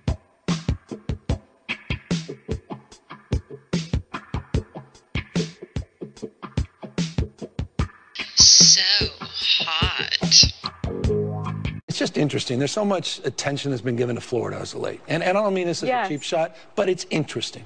Since the beginning of this pandemic, 53% more deaths per capita in the state of Florida. 53% more in the state of Florida compared to California. Well, thank you for saying that. I just think it's an important point because that's not brought up on a lot of networks in this country, on the surround sound. The misinformation that's been perpetuated by folks that somehow freedom from, and I just think that's important. Those states that have followed the science, those states that have encouraged and increased boosters and vaccinations have outperformed, and not just from a health perspective, but economically. The state of California did better economically than Florida and Texas and Indiana and the U.S. as a whole. And I say that not to impress, but to impress upon you they go hand in hand, and we have to move beyond that debate. Thank you for saying that. Absolutely. Well, we say that a lot on this show, especially because of the governor of Florida doesn't seem to be following the science. And I just want to say it must really piss people off that you actually maintained your job. I just What does all this really mean? Let's bring in CNN chief business correspondent Christine Roman. So when it comes to higher prices, I mean, look, we can all attest to that. We've seen it in different areas. What does this report tell us? I mean, these are the numbers that really quantify the gut punch for American consumers, right? That gut punch that feels like it really peaked there in November. 6.8% is a big number. I mean, you're going all the way back to the 80s when, you know, Stevie Wonder and Ebony and Ivory was atop of the charts, right? We were wearing clogs and satin jackets. I mean, this is something we have not seen in modern times, numbers like this. And you look at a line chart of inflation and you can see this is the worst in years, and certainly the most meaningful price inflation we've seen in our recent memory. You strip out food and energy, and this growth rate is 4.9% year over year, and half a percent just for the month from October to November. And it has been energy driving much of this. You've seen that. We've talked about gas prices, and those prices have been moderating in the past few weeks, which is why some economists are saying they think this might be the worst. You can see that you had some really sharp core rates earlier in the year, and that appears like it might be moderating a little bit here. We also know that the shortages, because of supply concerns, we're hearing from CEOs, and we're hearing from the White House, and we're hearing from supply chain managers that they're starting to see how those are going to work themselves out. But demand is strong. I mean, this is a sign of a really strong economy, guys. People are rushing out all at the same time to buy the stuff they want after we've been in a huge pandemic. President Biden recently passed his historic infrastructure bill that will benefit all Americans in many different ways. And his Build Back Better plan includes things like paid family leave, universal pre-K, and health care measures that will drop insulin prices from $1,000 a month to just $35. Okay, yeah, it's all great. But apparently a post on Slate.com claims you wouldn't know it because Americans aren't tuning in.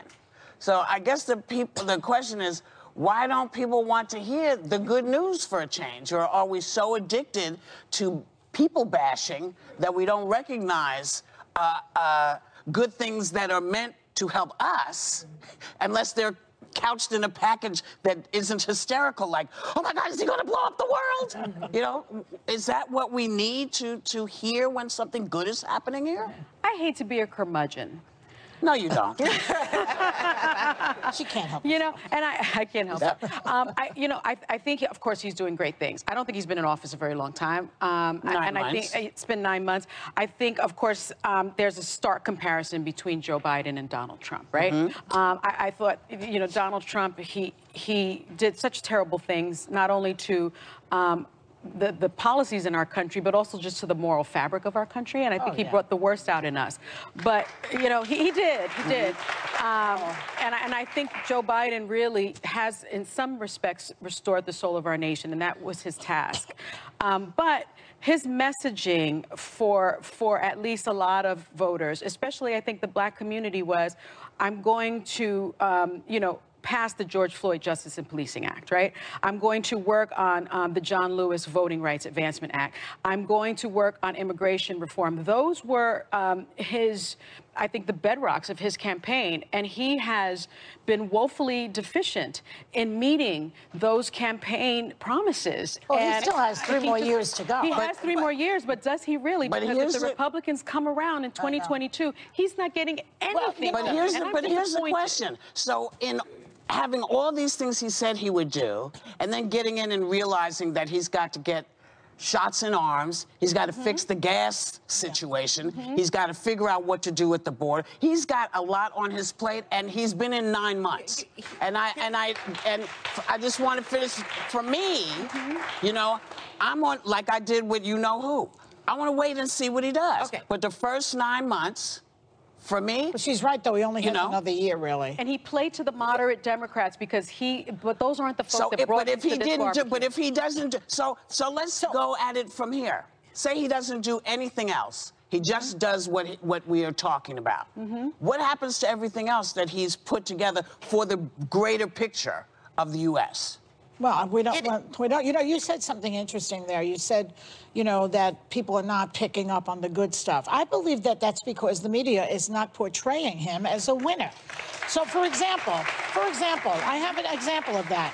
So when the jobs reports came out last week, and NPR, when they were both over 200,000 people, when Trump was in and when Biden is in, both over 200,000 new jobs. There was a discrepancy, but approximately.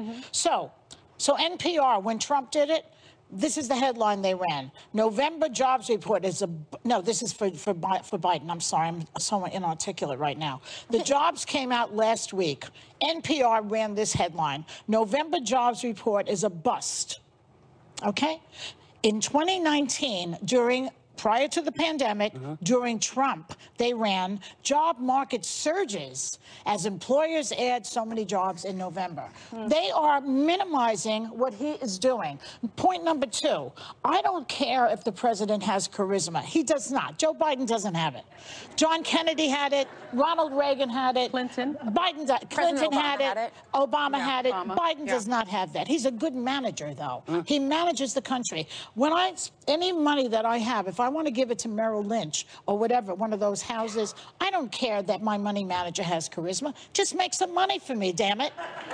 Okay, I have to say and that's the same idea for the president for me. And that goes for surgeons and dentists. I have to say that it is easy to be a leader when things are going well. And it is very difficult to be a leader when the crap hits the fan. But the reality is, with all of the promises that were made and were not kept, with what's happening at the border, with immigrants, Afghanistan, all of the things that are happening, and then also, wait a minute, and then also inflation going up, food prices, gas prices, all of those things, the American people, the messaging is not getting to the American people. This is how I'm going to relieve you. This is how things are going to work. Wait till they this is how I'm going to help.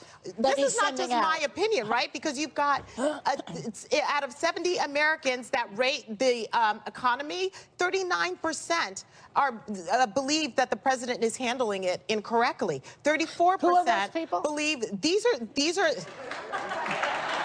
they're Americans. They're Americans that are. I told you they're getting the message. Are you trying to get in? Hold on, she's trying to let her in. I was just going to chime in. I see what you're saying here in this sense that I will prefer anything over Donald Trump, and I'm a Biden fan. I voted for President Biden, and as a person who I've met, I really like him. I really do. I think he came in inheriting so many problems that aren't great, but I agree with what you're saying. I see why these numbers are falling. People that are dialed in and know these issues and talk about them every day can understand where the Mitch McConnells are at fault and where the Senate isn't passing things. Sadly, though, it's the buck stops here. It's like what President Truman said. And I still believe he can change things. I do believe it's been a short run, but I do see why these numbers are hurting. People can't buy gas. Because they can't put food on their table. You told us you were going to do something, and we're going to hold you to it because you wanted the job. Yes. I believe, maybe I'm naive, but I believe when the chip... I think she's right. I believe when the chips are down, Americans are going to understand that if Republicans take control of this country again, we are done as a country. We are done. Now, believe it. I know this is probably not something, I see what you're doing, but I'm going to say we're going to come back and talk more about this. Maybe. Okay? No. I got stuff to say. Okay. You know, we're having a conversation, and I want in on this one. We'll be back. I mentioned Dana Milbank. Here's his column for The Post this weekend, getting lots of buzz from liberals on Twitter. He says journalists are contributing to the murder of democracy. And he says he has data gathered by an artificial intelligence machine to show that the press has turned more negative against Biden than the press was against Trump at this time in Trump's first year. What do you think about that? Is that possible? Does it ring true to you?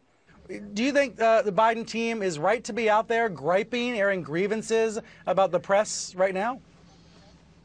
Oh, sure, and I think it's long overdue, and I think it's important. You know, these are not insulting tweets. They're not denigrating tweets. They're not suggesting, you know, this is the press is the enemy of the people or anything. They're saying you're missing a big story, and you've been missing it for several months, and I think it's absolutely right for them to ask the press for a little self-reflection and a little accountability. And the Dana Milbank's column, I think, is incredibly important, and I think it's very convincing that Biden actually is getting worse coverage now than Trump. Look, you know, if Trump were a traditional Republican president, if he had been a Jeb Bush president, that would be okay. Look, you know, Trump got bad coverage, Biden gets bad coverage, everyone gets bad coverage. Trump was a fascist. He was a pathological liar. He's trying to destroy free and fair elections in this country. And the idea that this conventional center-left Democrat is getting worse coverage, if I were in the press, I would stop and think, what are we doing here? And is this all accurate? Well, I'm definitely hearing from White House aides that they're saying the same thing that they're saying on Twitter, which is that the press is piling on, not paying enough attention to positive economic data points, but paying way too much attention to more negative economic data points. But can we agree, Eric, that, you know, if it bleeds, it leads, if negativity bias is nothing new when it comes to politics coverage or all news coverage? But the press really, here's the point. Take your thumb off the scales. Tell the story, tell the economic story as it exists. Don't be so committed to a storyline that you know, Joe Biden is the new Jimmy Carter. This is the key thing, and I always go back to this because they believe they can spin this stuff. So Milbank does his article, and he says they're being too hard. So all the media does stuff like this. I'm not going to even put all these slides up because you're seeing it. I would be insulting my audience. Grandparents can relate to how President Biden says he caught his cold. Sorry, I got to turn the heat on. It's freaking like 20 degrees outside. I'm in the basement. I don't want to start a fire because it's going to be 50s. That's the USA Today. CNN. Why the Donald Trump West Point ramp story actually matters. White House says Biden is 100% fine after he tripped off boarding Air Force One. Opinion. The media treats Biden as badly or worse than Trump. Here's proof. Pictures of ice cream. All the covers with Trump being bad, Biden being good. Ice cream. White House reporter starts singing happy birthday to Jen Psaki. Find this hilarious. Why? Negative headlines may just be Biden is doing a bad job, not the media is biased. Facts matter. Who here thinks things are going as well as they were in 2017? They went with it. Ron Klein, Klein Watch, submitted for your consideration. Opinion, the media treats Biden as badly as or worse than Trump. Submitted for your consideration. The media treats Biden as badly as or worse than Trump. Here's proof. Margaret Sullivan. It's not just Milbank opinion. He's got the numbers.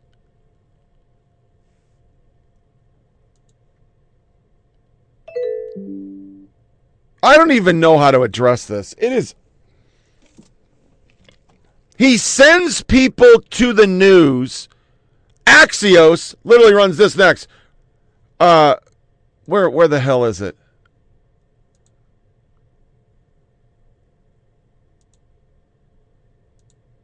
Oh, here it is.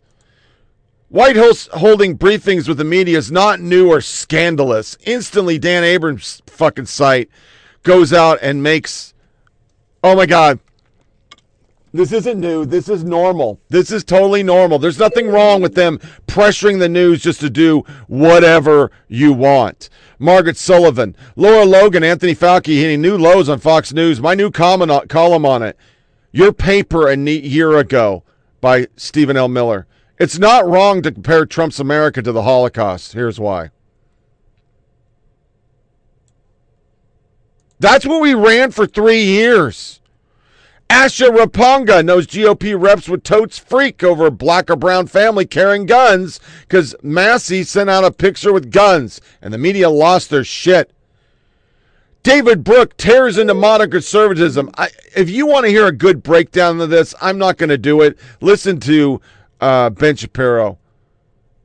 see, the problem is, it goes back to what I said before. If you tell everybody's evil and your other opponents are all fucking Nazis, you tend to believe it. If you believe the earth is going to end in 8 years because you've been saying it so often, well, you start to believe it, and so your children, and everybody starts believing it. If you believe there's only 2 genders, and you say it enough, you start to believe that men have babies. I mean, all this stuff is programming, and they repeat it, and they repeat it, and they repeat it. That's why every election you hear most qualified, the best ever, these people are great, that person's bad. It's the repetition.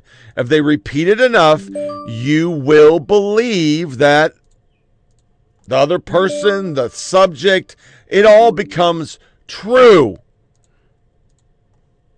That's what these people are like.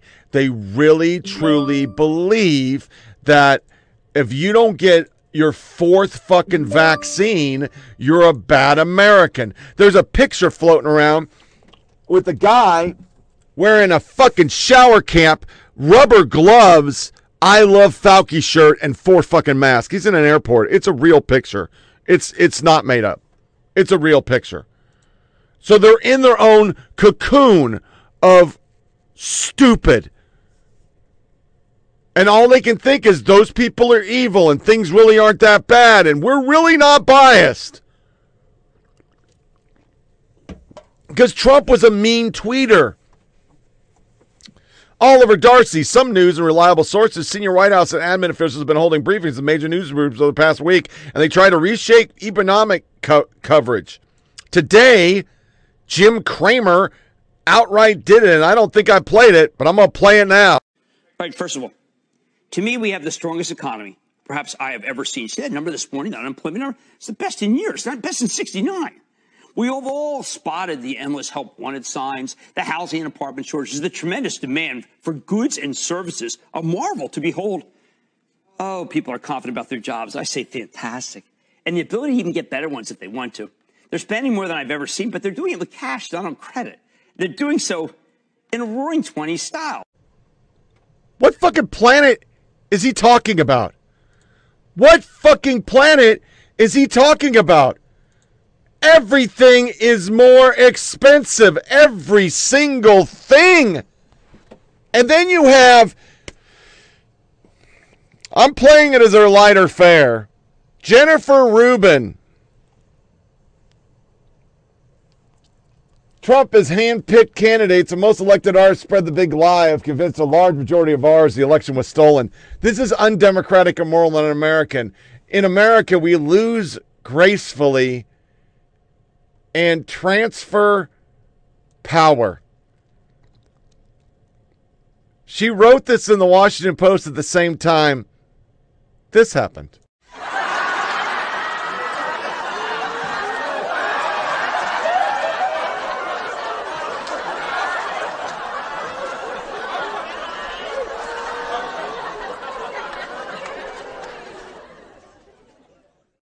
In this lesson, I'm going to face one of my most public defeats head on by sharing with you the speech I had hoped to deliver if I had won the 2016 election. So this was supposed to be the victory speech that I would have delivered on election night in New York on November the 8th of 2016. I've never shared this with anybody. I've never read it out loud, but it helps to encapsulate who I am, what I believe in, and what my hopes were for the kind of country that I want for my grandchildren and that I want for the world that I believe in is America at its best. My fellow Americans, today you sent a message to the whole world. Our values endure, our democracy stands strong, and our motto remains, E pluribus unum, out of many, one. We will not be defined only by our differences, We will not be an us versus them country.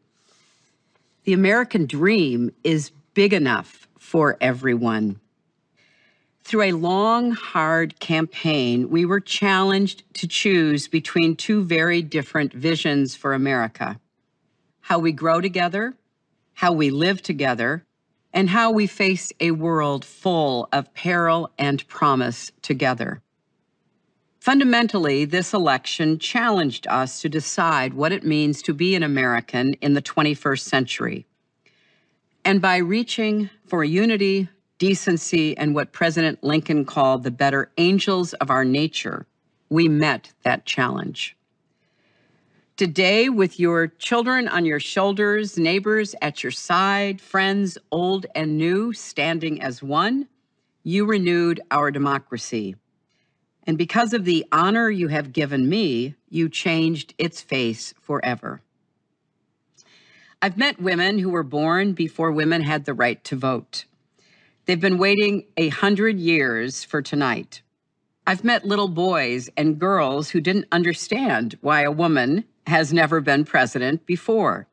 Now they know, and the world knows, that in America, every boy and every girl can grow up to be whatever they dream, even President of the United States. This is a victory for all Americans, men and women, boys and girls, because as our country has proven once again, when there are no ceilings, the sky's the limit. This summer, a writer asked me if I could go back in time and tell anyone in history about this milestone, who would it be? And the answer was easy. My mother, Dorothy. You may have heard me talk about her difficult childhood. She was abandoned by her parents when she was just 8 years old. They put her on a train to California where she was mistreated by her grandparents and ended up out on her own working as a housemaid. Yet she still found a way to offer me the boundless love and support she never received herself. She taught me the words of our Methodist faith: do all the good you can for all the people you can, in all the ways you can, as long as ever you can. I think about my mother every day. Sometimes I think about her on that train. I wish I could walk down the aisle.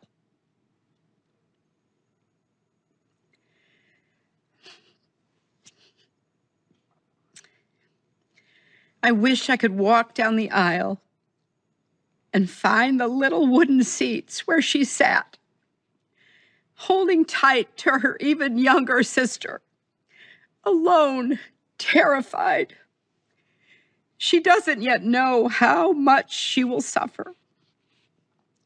She doesn't yet know she will find the strength to escape that suffering. That is still a long way off. The whole future is still unknown as she stares out at the vast country moving past her. I dream of going up to her and sitting down next to her, taking her in my arms and saying, "Look at me, listen to me. You will survive. You will have a good family of your own and 3 children. And as hard as it might be to imagine, your daughter will grow up and become the President of the United States." I am as sure of this as anything I have ever known. America is the greatest country in the world. And from tonight going forward, together, we will make America even greater than it has ever been for each and every one of us. Thank you. God bless you. And may God bless America. Next week, we have a new Sunday sit-down with former First Lady, United States Senator, Secretary of State and Democratic presidential nominee Hillary Clinton, sharing her thoughts on the state of the country and an exclusive emotional reading for the first time of her would-be election night victory speech from 2016. And talking about her upcoming masterclass, Clinton shares the would-have-been victory speech she wrote leading up to the election and the election night in 2016. I think the moment that is going to stick out to most people in this masterclass is an extraordinary one, where you sit down and you read what you call the would-be victory speech. My fellow Americans, today you sent a message to the whole world. What compelled you to sit down and revisit that speech? I worked on a speech that really was about my journey and had a real emphasis on my mother's life and journey as a way of, making it clear that, yes, I would be the first woman president, but I like everybody, stood on the shoulders and lived the lives and the experiences of those who came before us. Your daughter will grow up and become the President of the United States. Now that is powerful. It's been 5 years. 5 fucking years. And they're still talking to Hillary. Nobody's ever been brought back to read their acceptance speech. Nobody's ever spread more lies and deceit and bullshit than Hillary Clinton. For Christ's sake, we now know she paid for this shit. She pushed this shit. It's all her. She lied. Because she saw the internal polls and they weren't going the way they were supposed to be going. But yeah, Trump's bad. CBO report shows Build Back Better would cost like $6 trillion, folks. They're lying. David Ignatius. Opinion by David Ignatius. Putin barrels towards invading Ukraine, encouraged by Trump. So now we're going to have a Russian incursion like we did under Obama with red lines, and it's going to happen under Biden, and it's Trump's fault. IRS data proves Trump tax cuts benefited middle class, like we all knew and we all have, but they said that wasn't true.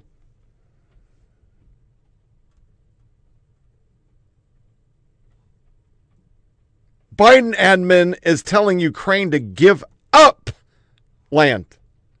Give up land, just a little bit. But this week in our media, My Little Library got whited was big. A guide to muffing, the hidden way to finger trans women. That was an article. Portland poised to launch 1.3 million pot shop assistance program. Apple signed a secret $275 billion deal with China in 2016 to help its economy avoid regulations. Alcindor is moving to NBC, Miss China Flu.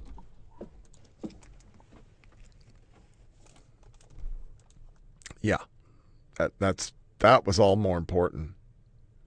CNN staffer charged with enticing women and their underage daughters and fucking them. Yeah, there's pictures with him with Cuomo. Washington Post, snow may vanish in the Mountain West with climate warm study. A new study provides a glimpse in the future of western U.S. snows and mountains far more from rosy. In about 35 to 60 years, the Mountain West could be nearly snowless for years at a time of greenhouse gas emissions, climate, blah, blah, blah. Climate bedwetting change, 2000. By 2020, children won't know what snow is. 2021, between 2056 and 2081, you won't know what snow is. Yeah, that's the article. Restaurants in San Francisco refusing to serve cops. My 5-year-old saw blackface in 1942 Christmas music. Why are they doing that? It's Holiday Inn.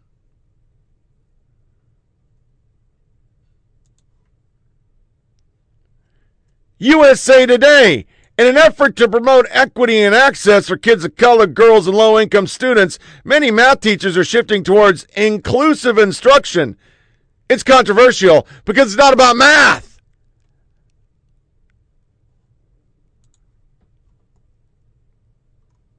And then I was going to put it up, but I'm not going to.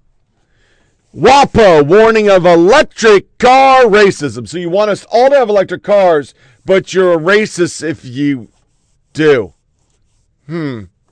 Okay. So I don't have a bumper for this, but here's a Cuomo shit.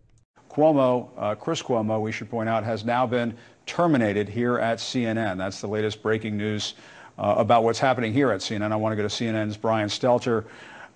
Brian, obviously this is huge news, not only inside CNN, but for this industry. What can you tell us?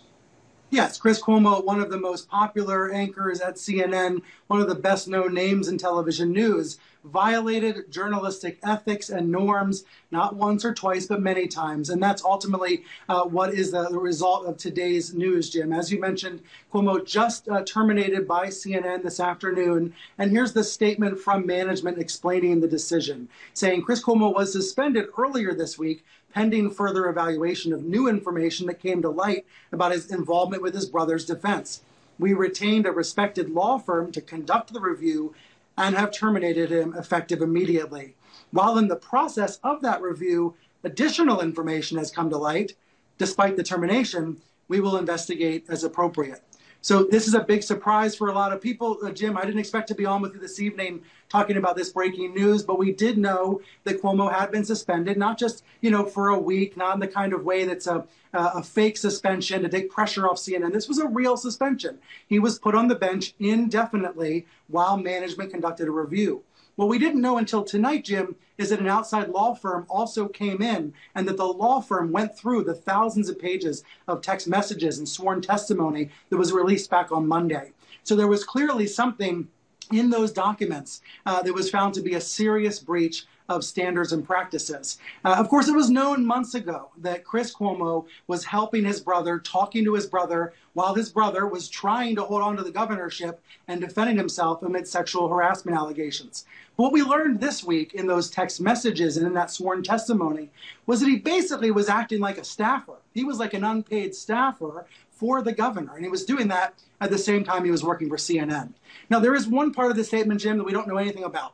Just to be completely transparent with the audience, it says there's additional information that also came to light sometime this week. We don't know what that is. I've asked. There's no answers coming on what that could be. What we do know is that Cuomo was terminated earlier today. We know in the past, I have reached out to Chris, asked him for comment, and have not heard back yet. We know in the past he has said he always put family first, and he said he was sorry to put his CNN colleagues in a difficult situation. Now that difficult situation will not exist because Chris Cuomo has been terminated.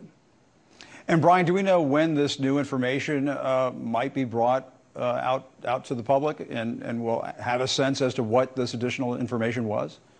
And I don't know actually if it ever will. I think that's very much unclear. Certainly in the years I've spent covering media, we know that companies try to keep these things as private as possible, but this is playing out on a very public stage because of Chris Cuomo's prominence and because of his relationship with his brother. I think this may be a situation, Jim, just drawing on my years as a media reporter, I think this may be a situation where it was death by 1,000 cuts, where there were just so many headaches time and time again involving Chris Cuomo, that even though many viewers loved watching Cuomo Prime Time and looked forward to his show, he was causing so many headaches for the network and for CNN staffers that ultimately this decision was reached. That's just drawing on my background, covering other stories like this. I do think, this is a moment where journalistic ethics are at play. And I know there were many CNN staffers very unhappy with the situation, very frustrated by Chris Cuomo. At the same time, Jim, I was hearing from some fans of Chris, some viewers who said, we understood he was looking out for his family. This was always a very complicated situation, but I think the text messages and the documents this week showing that he was very deeply involved, very cozy with the governor's office, very improperly working with the aides, that was ultimately why this decision was announced tonight. All right, Brian Stelter, thanks so much for that late-breaking information. Just coming into CNN in the last several minutes, Chris Cuomo, anchor here at CNN, has been terminated from CNN, effective immediately. That announcement made by Jeff Zucker. the head of CNN, and we just learned this in the last several minutes, Brian Stelter, our chief media correspondent, breaking it down for us. Brian, thanks so much. What are the biggest unknown questions that you have this morning? Yeah, Brian, like you, I want to know what's actually in that complaint, and I do think we're going to get more reporting about that as it comes along. I also want to know why CNN delayed taking action. They said in their statement that they had taken action finally, once the allegation had come through, but they had cause already. So if you already had cause, why didn't they immediately fire him then? I also want to know about this pending investigation. They say they're going to continue to investigate this matter further. Well, What does that mean? Are they going to commit to making the revelations from that investigation open to the public? Are we going to learn more about CNN, about their culture, about this exact situation? And then finally, what precedent does this set for the news media? So many people in news have personal connections to people in power. Does this change the way that we think about how reporters and correspondents and anchors deal with those personal situations? I assume it will, but we will only see as time goes on. It's a great point. So there's such a complicated case here where you have this apparently a former ABC staffer, someone who worked with Cuomo at ABC, making this allegation. Then you have all these producers who currently work for Cuomo singing his praises, and they are, at least the people I've talked to, quite disappointed that Cuomo's been terminated. So a lot of tension in this. Let's go to David Zurwick next. Ultimately, this is about trust in media, as Sarah was referring to. Trust in media. Has CNN lost trust as a result of this, Zurwick? Well, I don't know. That's hard to say if CNN has lost trust. I think this really, Brian, goes to the heart. Sarah's right. These relationships are out there. People know about them. And it is one of the things that makes people not wary. They don't trust the press because they think it's elites dealing with elites, taking care of elites. We say we're watchdogs, but we watch some people harder than we watch other people. There are friends, there are relationships, there are people trying to court favor with powerful people for information.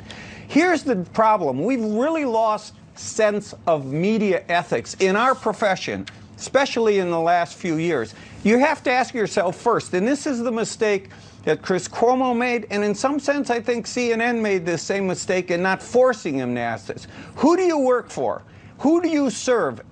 Obviously you serve and you work for your employer or you don't get a check. But beyond that, who are you talking to? You should be serving the public. That oftentimes puts you at odds with people in power. You have to sacrifice that. If somebody cuts you off for information because they don't like the information you're giving the public, too bad. Too many people in this business, and I think this is a little worse than it is. Well, I don't know. I shouldn't say that. It's not better in print than it is in TV. It's across the board for everybody now because we're all one big digital world. People don't ask that question. Cuomo, come on, he's a lawyer. He should know this. He should have asked himself that, and he wasn't. People say, look, he wasn't. He was taking care of his brother. He wasn't giving me information. If you were a new resident in New York, he wasn't giving you information that would help you cast a vote more wisely in the next election or know whether to support the governor. No, he was serving his brother. Now, that complicates it because of the brother. But, see, that's the thing. That's Brian, the thing. I think this is a once-in-a-lifetime ethical dilemma that doesn't try to let everybody off the hook, but there's never going to be another moment like this where there's a brother as an anchorman of a governor in the middle of COVID, and one of them gets COVID. Like, this was a once-in-a-lifetime situation. That doesn't mean that everyone necessarily did the right things at the right time, but it was unique. Mara, let me just go to you on this dynamic of who did what when. Sarah was saying that CNN waited to act. The counterpoint is, as soon as that law firm review came back, Cuomo was fired within 24 hours. How do you see it, Mara? Yeah, so, Brian, you call this a dilemma, and I think that's the perfect word for this, because I think a lot of people can understand Chris Cuomo's impulse to help his brother. So when the initial reports came out and it wasn't clear the extent to which he was involved, I think it was wise to wait and see and to get additional information. But what the documents that were released earlier, or last week rather, showed was that Chris Cuomo did cross a really bright red line of journalistic ethics. This was not a gray area.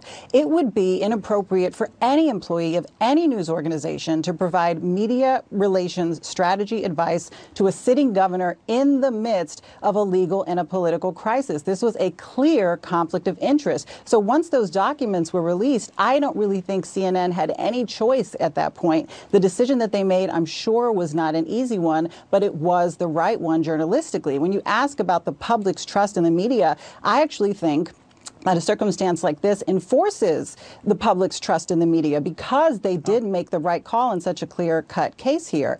And when it comes to the issue of sources, of coziness with sources, this whole situation highlights the tension that journalists have in managing these relationships, because good relationships yield good information. But when they get too cozy and too close, that's when you can start to stray into this unethical territory, and that's what we saw here. I played all that. I played all that. They got a man on there who jerked off in front of people. But now they fire him. And the guy that they say, once again, Seltzer's no different than any other fact checker. He's a biased hack. He's just a fucking hack. Just a fucking piece of shit hack. But they all are hacks. So for our This Is America today, we are going to play CNBC wrecking Stephanie Ruhle. And I'm only going to play one of the sound bites because she went on 3 times just fucking lying.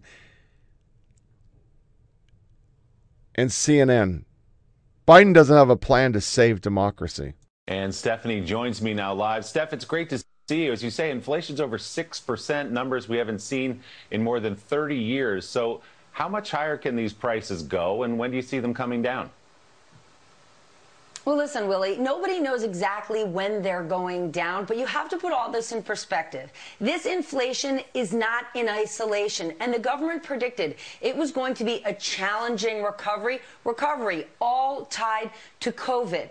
So it's why you see things like that expanded child tax credit. You've got the families of over 60 million kids on average getting $430 a month. For people on fixed incomes, older people on Social Security, they're getting those fixed payments adjusted next year up 5.9% for inflation. And the dirty little secret here, Willie, while nobody likes to pay more, on average, we have the money to do so.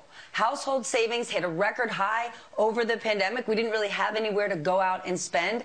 And as we said a moment ago, we're expecting retail sales this holiday season to break records. For those who own their homes, the value of our homes are up.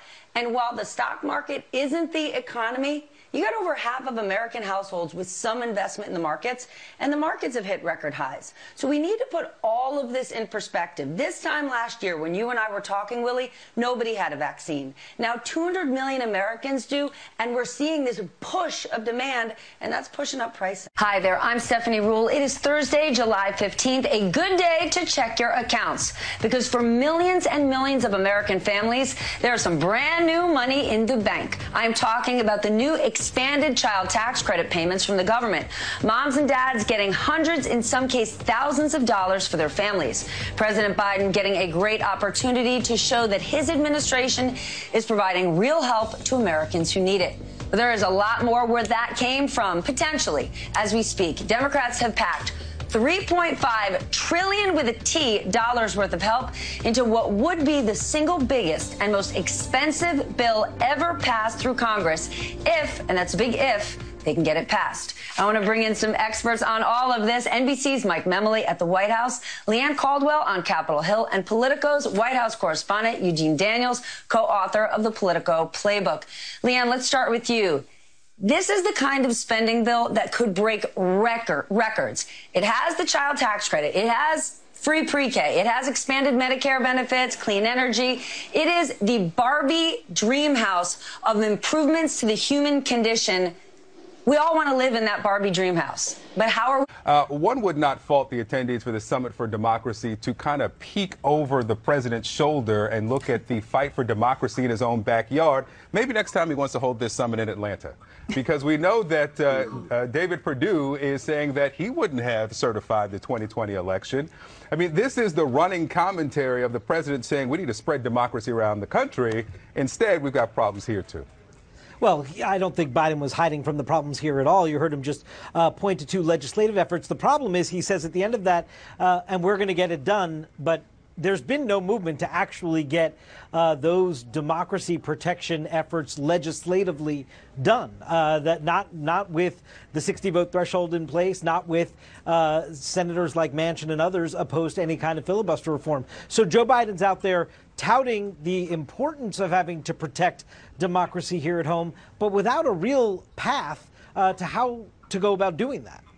Yeah, Mara, I mean, therein lies the rub, which is he's put so much sweat equity into the better plan and into infrastructure. None of that matters if we lose our democracy to autocracy. None of it matters. But I'm not sure what else the president, I mean, clearly people are calling for him to put as much energy into things like, as he just talked about, the Freedom to Vote Act.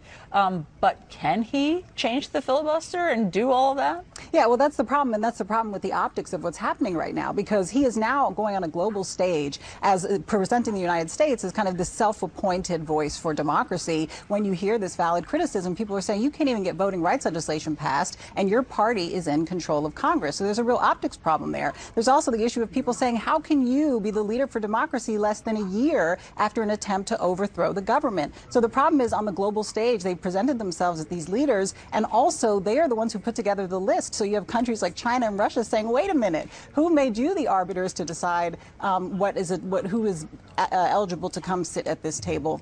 And there are so many issues that are taking place at home. So that is the rub that he's up against right now. But you certainly understand why you would want to have this kind of democracy pep rally at this time. I think the Biden administration would argue that you want to reaffirm these. He asked them to spin, so they spin.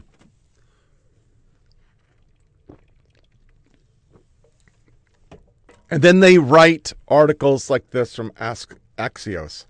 Right wing builds its own echo chamber. The Daily Wire, Blaze, Parker, Newsmax, OWN, CloutHub, Rumble. And they say they're using crypto. And once again, what's the implication? Well, you're hearing the facts over there, but they're not facts because those are evil people. And evil people lie. They're all a bunch of liars. We're still telling you the truth.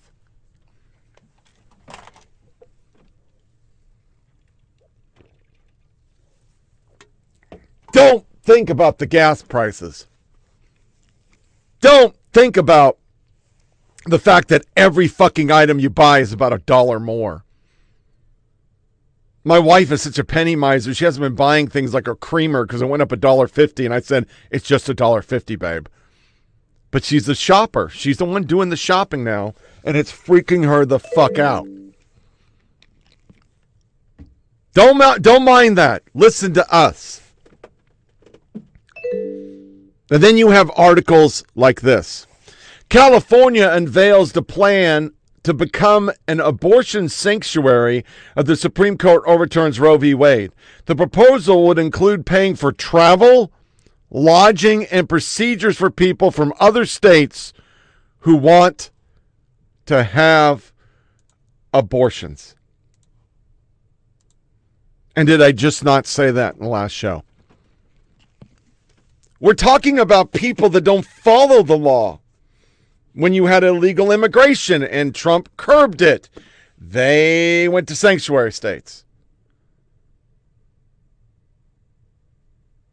And for abortion now, we're going to pay, taxpayers are going to pay for travel, food, and lodgings so people from other states can come get abortions. That's what they're going with. But yeah, they're serious people. We need to listen to them. They're serious people who come up with everything, including electric cars are fucking racist. And abortion is more important than putting food on the table or security or that Russia is going to take the fuck over another country under a democratic fucking goddamn administration. But that's Trump's fault.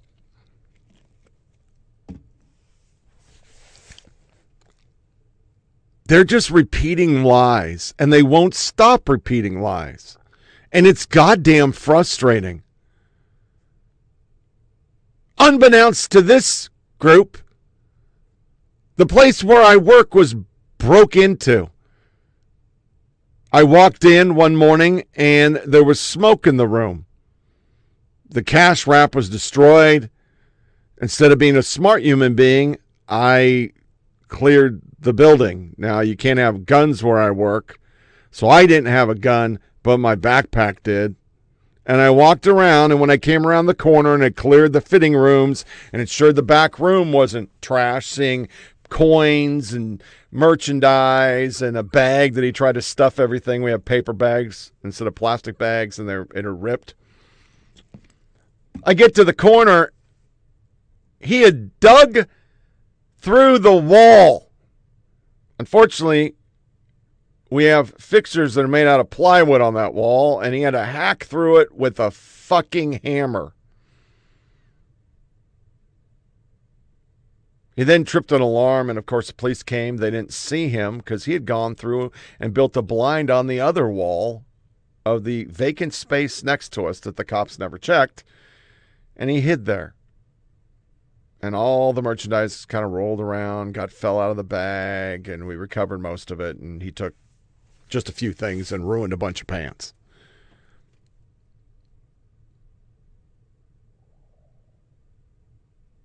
It hit me.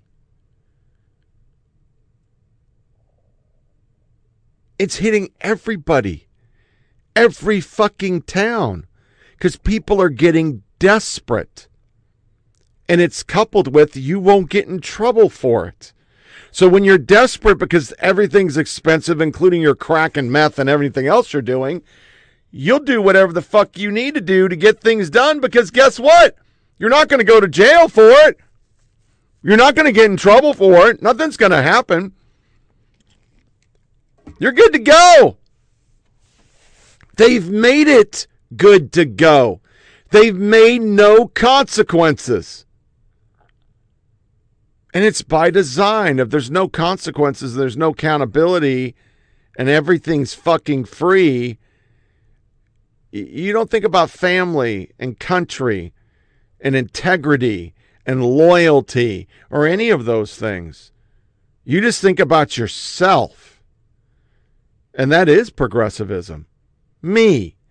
You always hear in the media, it's always those rich conservatives and all those fucking companies and blah, blah, blah, blah, blah, blah, blah, blah, blah.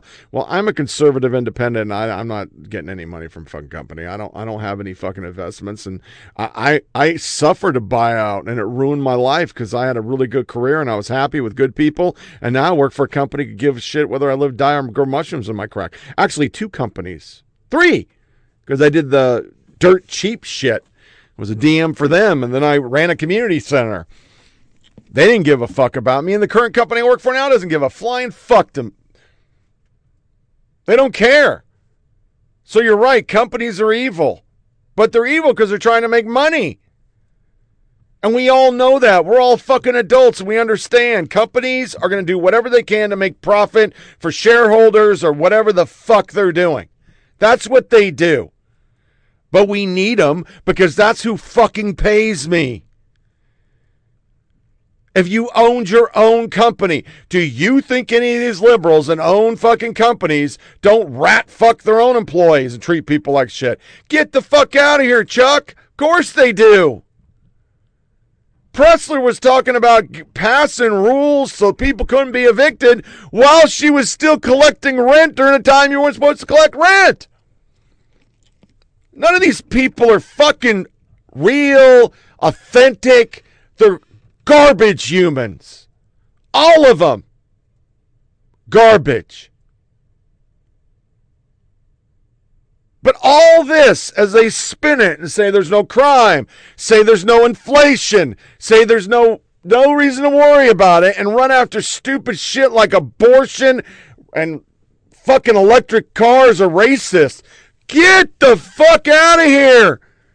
Those aren't serious people. None of these people should be in charge of shit.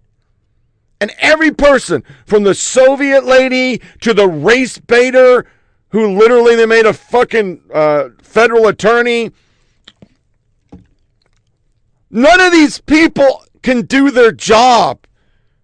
Transportation secretary taking 2 months off because he adopted a baby. Get the fuck out of here. None of these people are serious. And I didn't like Trump, but he was serious. He went to fucking work. He didn't take a fucking dime for what he was doing. And you can't tell me, I don't care how liberal you are, I don't care how evil he was, and orange and his fake hair, and he's a piece of shit, and he's a baboon. He is. The world didn't fuck with us. Russia didn't play fuck goose. China didn't play fuck goose. We didn't have hacks on our infrastructure.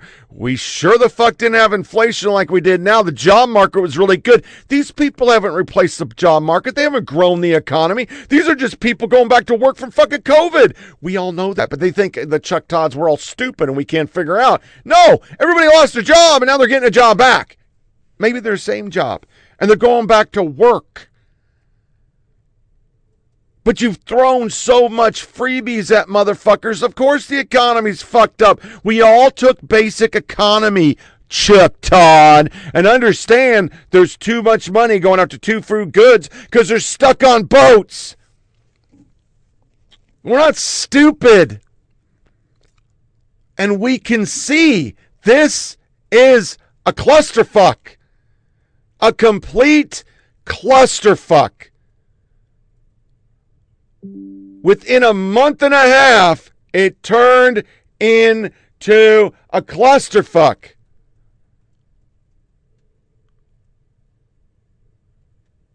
But you're telling us it's not. But we can see it.